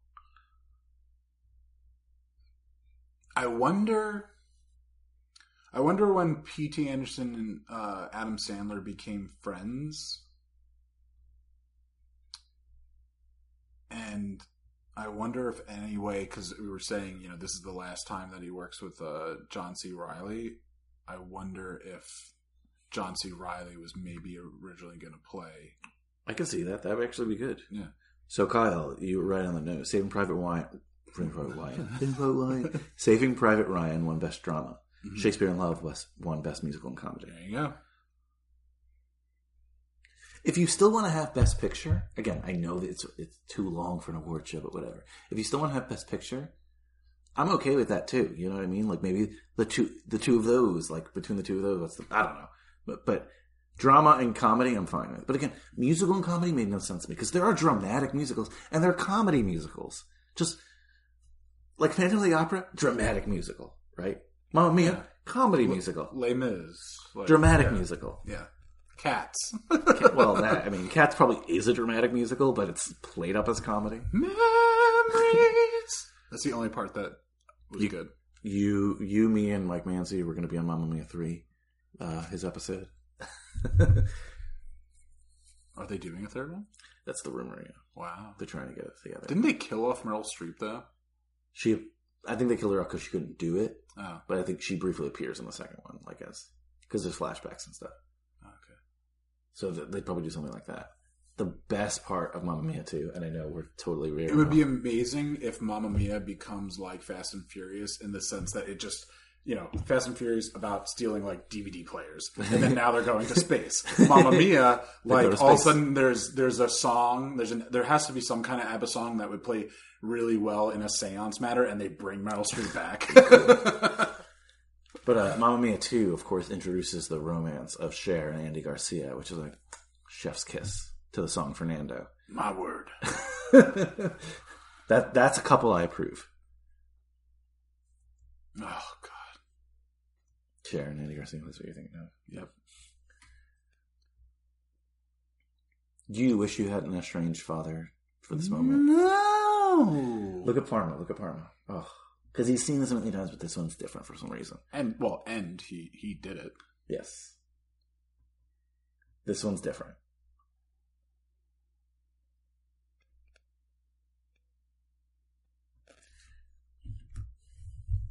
Did we, obviously, knowing that we're not just like sitting in totally watching the movie, is it ever said specifically what their falling out was? Do you... It is. But okay. He banged a lot of women. That's what he was talking about. He was like, I was with a lot of women. I had, whatever. So I think he cheated on the mom. Robards. Yeah. Yeah. Yeah. And then, yeah, exactly. It's interesting that you have like two older male characters and him, Philip Baker Hall, and both of them like have... You couldn't combine that? Yeah. I keep forgetting what he's doing, so good call, William H. Macy. I mean, by far the storyline I'm least invested in. Yeah. And, well, it doesn't, I mean, not that William H. Macy... There's a lot of coke in this movie, Jesus, sorry. Obviously, very talented actor, William H. Macy, but it's just like a lot of his stuff is alone. So it's just... Not that, I mean, there's all this, for as much of an ensemble movie that this is, not a lot of the actors, like, you know, it's like only like you're paired off in 2 or 3s or whatever, but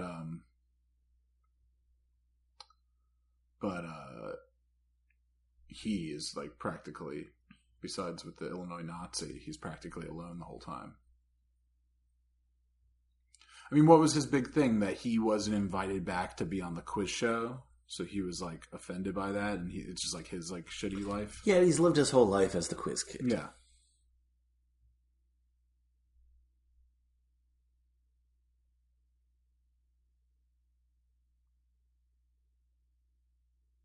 I don't remember. I mean, the frogs haven't happened yet, so. No.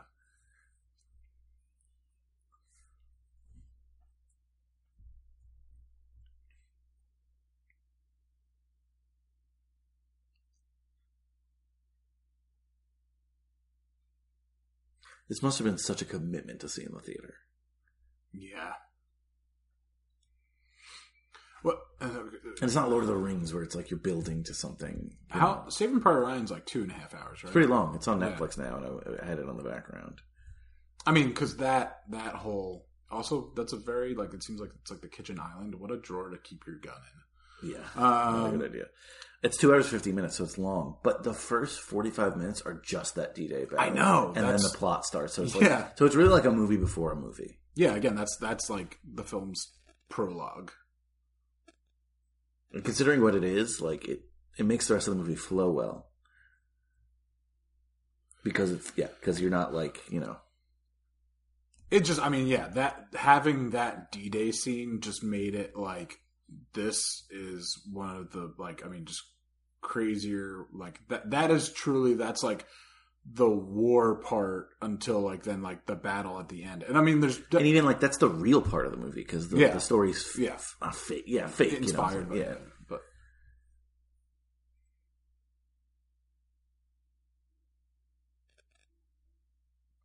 what's the guy who like everyone hates from that movie? Barry Pepper? No, it's Oppum. Yeah, not Barry. Barry Pepper's for different reasons. Yeah.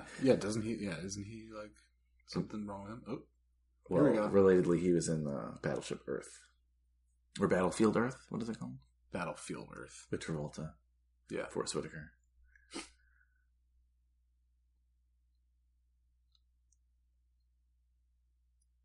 So apparently, this can happen.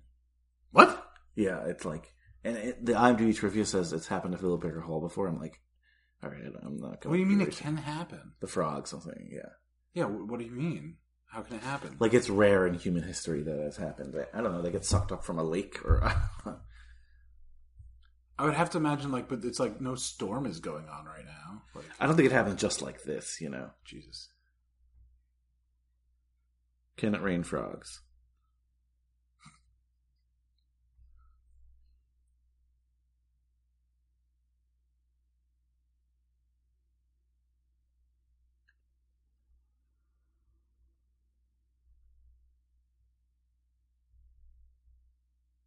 Jesus Christ, so much fucking coke.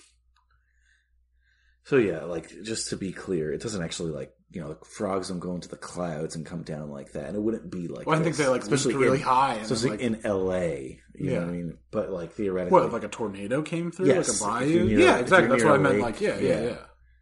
Yeah, okay, yeah. Like, I mean, the same thing with fish, like... Yes, or, like, anything that's in the water could theoretically hit you. Yeah. I always do imagine, I mean, it has to be, you know, so much stuff ends up getting tossed. I mean, it's a Philip Seymour Hoffman movie, so we can definitely, you know, twist her. But, like, the, like, lights, you know, anything that's heavy tends to get, like, thrown away while the tornado is still happening. But I always think the light stuff, like, when the twister ends, is there a moment that you just see, like, stuff falling? Like, it's that face.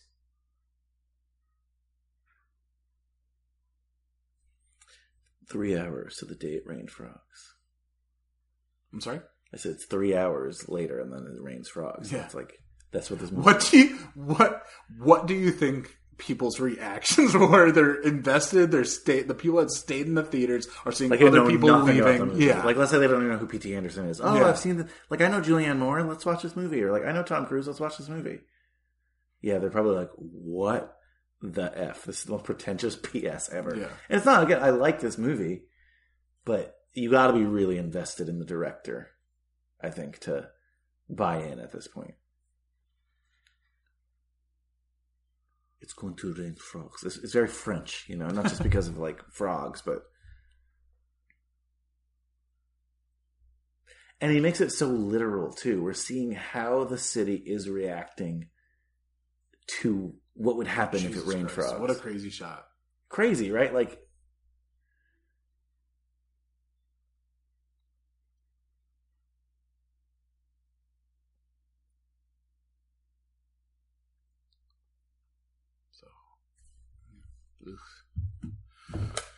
Bleak. It falls through the skylight, right? Yeah. So the IMDb review made a note like there were no real frogs used in this. Like, no shit. It's imagine it's like, frogs became extinct. It's CGI, obviously, and like rubber frogs. Yeah, they just went to a bunch of Jersey boardwalks. How much was gas back then? I I didn't catch it. How much? Like, also, if that was happening, would you really continue driving? No, yeah, I didn't get that. I get like when cars were like slipping because they must get really like, but like, yeah, when you like stop pull over, right away, pull over, wait for it to end. Boom. Now look, if it's going on for like 4 hours, I hate teeth stuff. If it's going on for like 4 hours, though, you know, you might go home, but just wait and see if it passes. Yeah, take it really slow. Yeah, that hurts so much. Yeah, think about like how far it's falling down from. If I threw that at you right now, it would hurt. You know what I mean?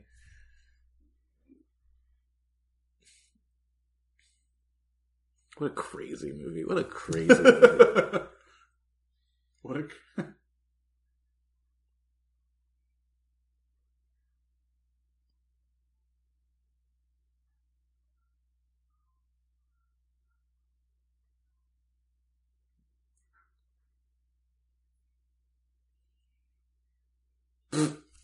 So self-indulgent. Oh my god. Again, at least P.T. Anderson today is like, yeah, maybe I went a little too far with this. Yeah.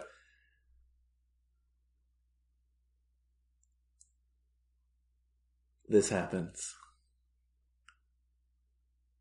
See. Ugh.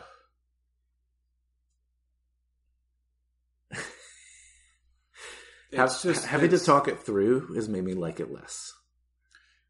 Well, I think correct me if I'm wrong, was this one of Whit, who he had on for Synecdoche and Twister? Mm-hmm. This was one of his... I think this was his favorite P.T. Anderson. I think so.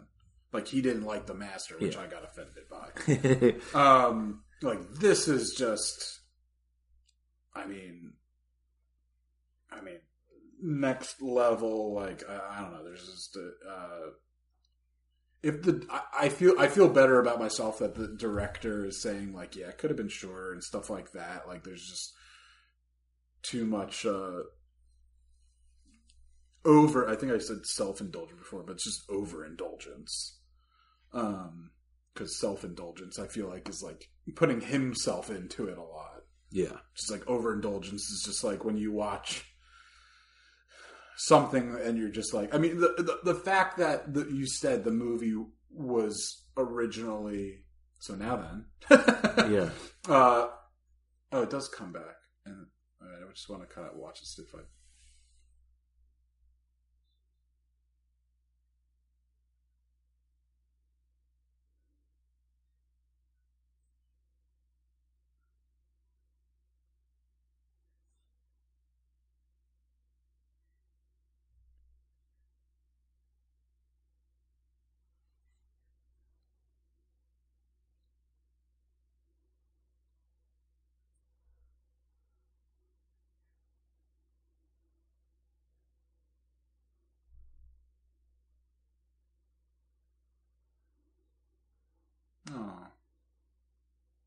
You guys got hit by a frog?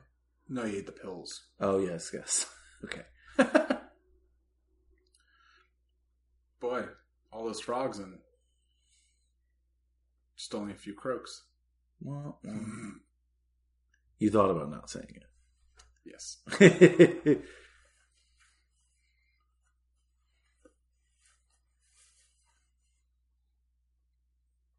Who? Who is Linda? Julie Moore. Okay.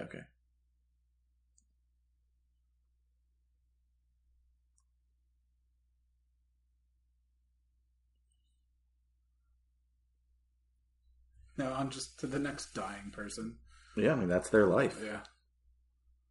Right? So it's like hospice. Mm-hmm. Yeah. It's a tough job. Oh, I can't even. Oh, God. You said you could do it easy.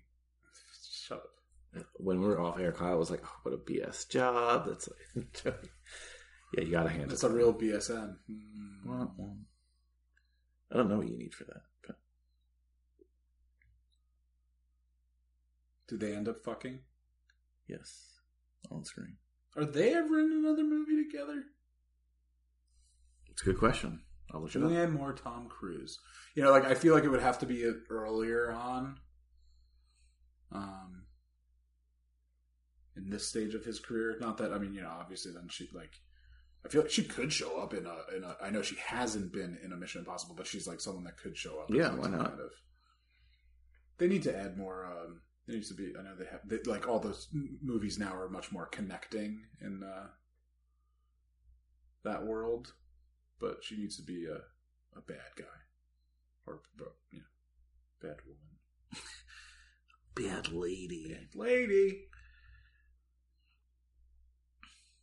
Nope, just this movie. Okay. This storyline could have totally gotten cut too. Pretty much anything with the game show stuff. Again, it could have been a background thing. Go to a dentist.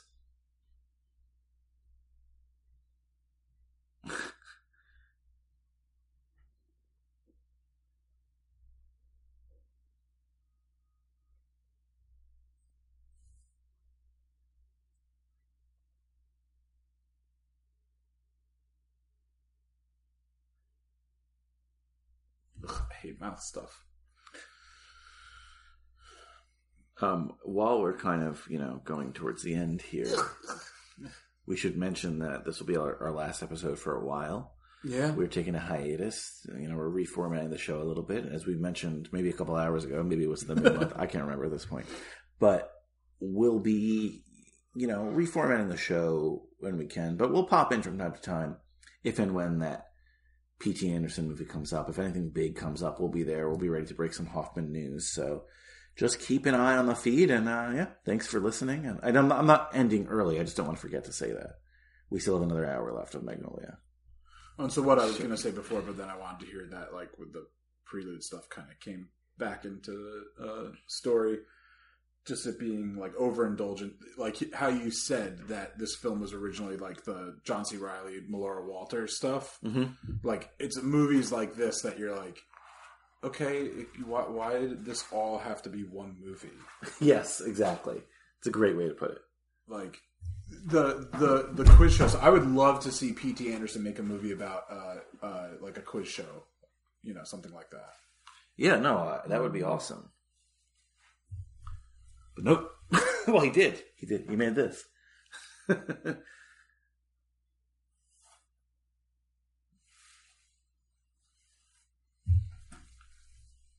Just so many frogs.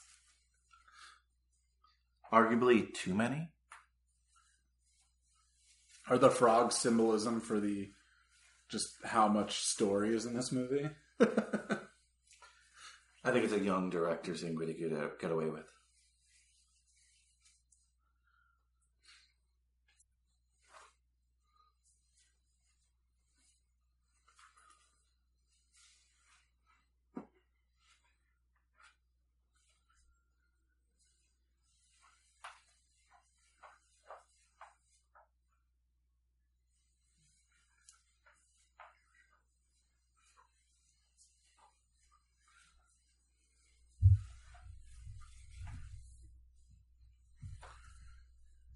Well, yeah, what's more? What more do we need to see? I think he meets up with Melora Walters.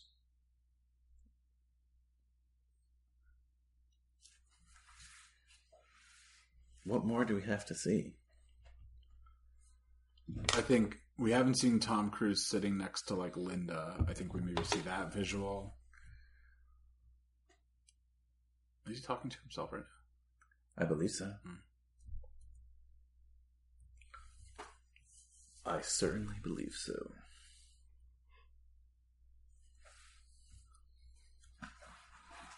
John C. Reilly is just such a interesting looking guy. He can do drama, he can do comedy, he can do it all. There was that, there was one of the last, like, Oscars I feel like I probably watched in full. And, there was a musical number. And I think, Will Ferrell wasn't nominated for an Oscar. But maybe it was around the time of The Producers. Because like I know he was nominated for, I think, a Golden Globe for that. Yeah, he was for that. But so I'm just trying to think. So maybe it was in that year. But it's Will Ferrell and Jack Black, and they're like, I think Jack Black's like jealous of Will Ferrell, and then John C. Reilly joins in. He's like, guys, you gotta balance it well, and like dramatic and comedy. That. And then they were like, who do they cut to? And they're like, is it Clint or is it Jack? They cut to somebody in the crowd, and they're like, no, you were fucking perfect. Like we're not trying to offend you right now. But I gotta look that up. Jack Black. Is it the Lord of the Rings sketch with him? And Jack Black mentioned very much on this podcast because Philip Seymour Hoffman tended to beat him on roles. Yeah, early on they were up for a lot of roles. Was ever a role that Jack Black got instead of Philip Seymour Hoffman? We don't know that because we don't do Jack Black movies. Maybe we'll have to do an IMDb thing in the Jack Black movies. Nacho Libre. Yes, exactly. The later films especially. Get the corn out of my face. Yeah. Tropic Thunder. That would have been great because then Tom Cruise and True. Jack Black, Will Ferrell, Oscars. I'm gonna sing at the Oscars. I'm gonna have to watch this after this episode. Yes, don't watch it right now. Any Man Save Me, by the way, was nominated for. That's it. Okay, that's it. But Any Man Save Me was nominated for Best Song at the Oscars. So, didn't win though. Did not win. Oh, Whole 9 Yards. Yes, Next movie. Amazon is suggesting we watch the Whole 9 Yards, and it went to it. What? Just automatically goes to it. I'm gonna watch this. When I want to watch Magnolia, the next thing I think of is the Whole 9 Yards. It's a good palate cleanser. Well, thanks so much for listening, not just to this episode, this 3-hour slog, but it's not a slog in a negative way. It's just like long movie to talk through. That's all. But thanks so much for listening to this whole season of P.S. I Still Love Hoffman. Yeah, years worth. Right, we started this in January of 2019. Yes, January 2019. It's now 2021. Yeah. Let's take a little hiatus, but a lot of fun things happening over on my show, High School Slumber Party. We got some spin-off shows. We're talking some black teen movies, which is always fun. We're talking some modern teen movies. We're talking the classics as well, and some new cool things we're going to announce there. Of course, though, Foodie Films, it'll be back at some point, right? Yeah, been recording episodes. We'll be Brian and his wife are going down to Asheville, a place that we went for his bachelor party. First time, only time I've been there. You've been there a few times now. 3 times. I was like, how many times? I've been there 3 times. 3 times. And so, set up some recordings from down there, doing some up here. The Foodie Films will be back, but just kind of there was just more and more reasons that I needed to have like a break and just couldn't record for a while. So way to sell the show. Yeah, you'll hear all about that when it comes back on. I'll share some stories. He's got stories to tell. It's my Magnolia. Yes. He's coming back with a 3-hour podcast. It's going to have 20 people. It's going to rain frogs at the end. It's going to be great. Frog legs. Have you eaten them before? I was going to say, well, yeah, I have. Interesting. I don't know if it's tough. They have very small bones, so it's like, imagine like, so it is pretty much like chicken. It's like one of those things I felt like that's where like, oh, it tastes like chicken, like comes from. But then like the bones are very small, like when you have to be careful eating a fish. Do they skin the frog? Or are you eating the frog skins as well?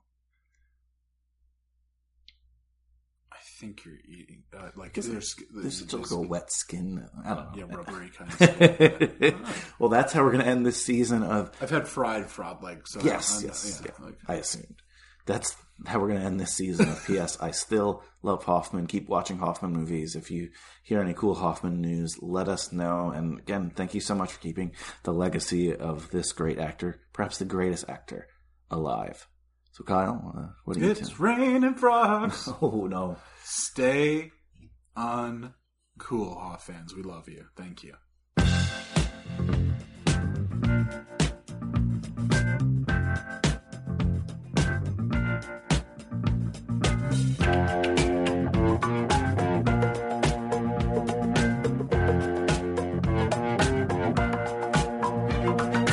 I believe in miracles. Where you from? You sexy thing, you. I believe.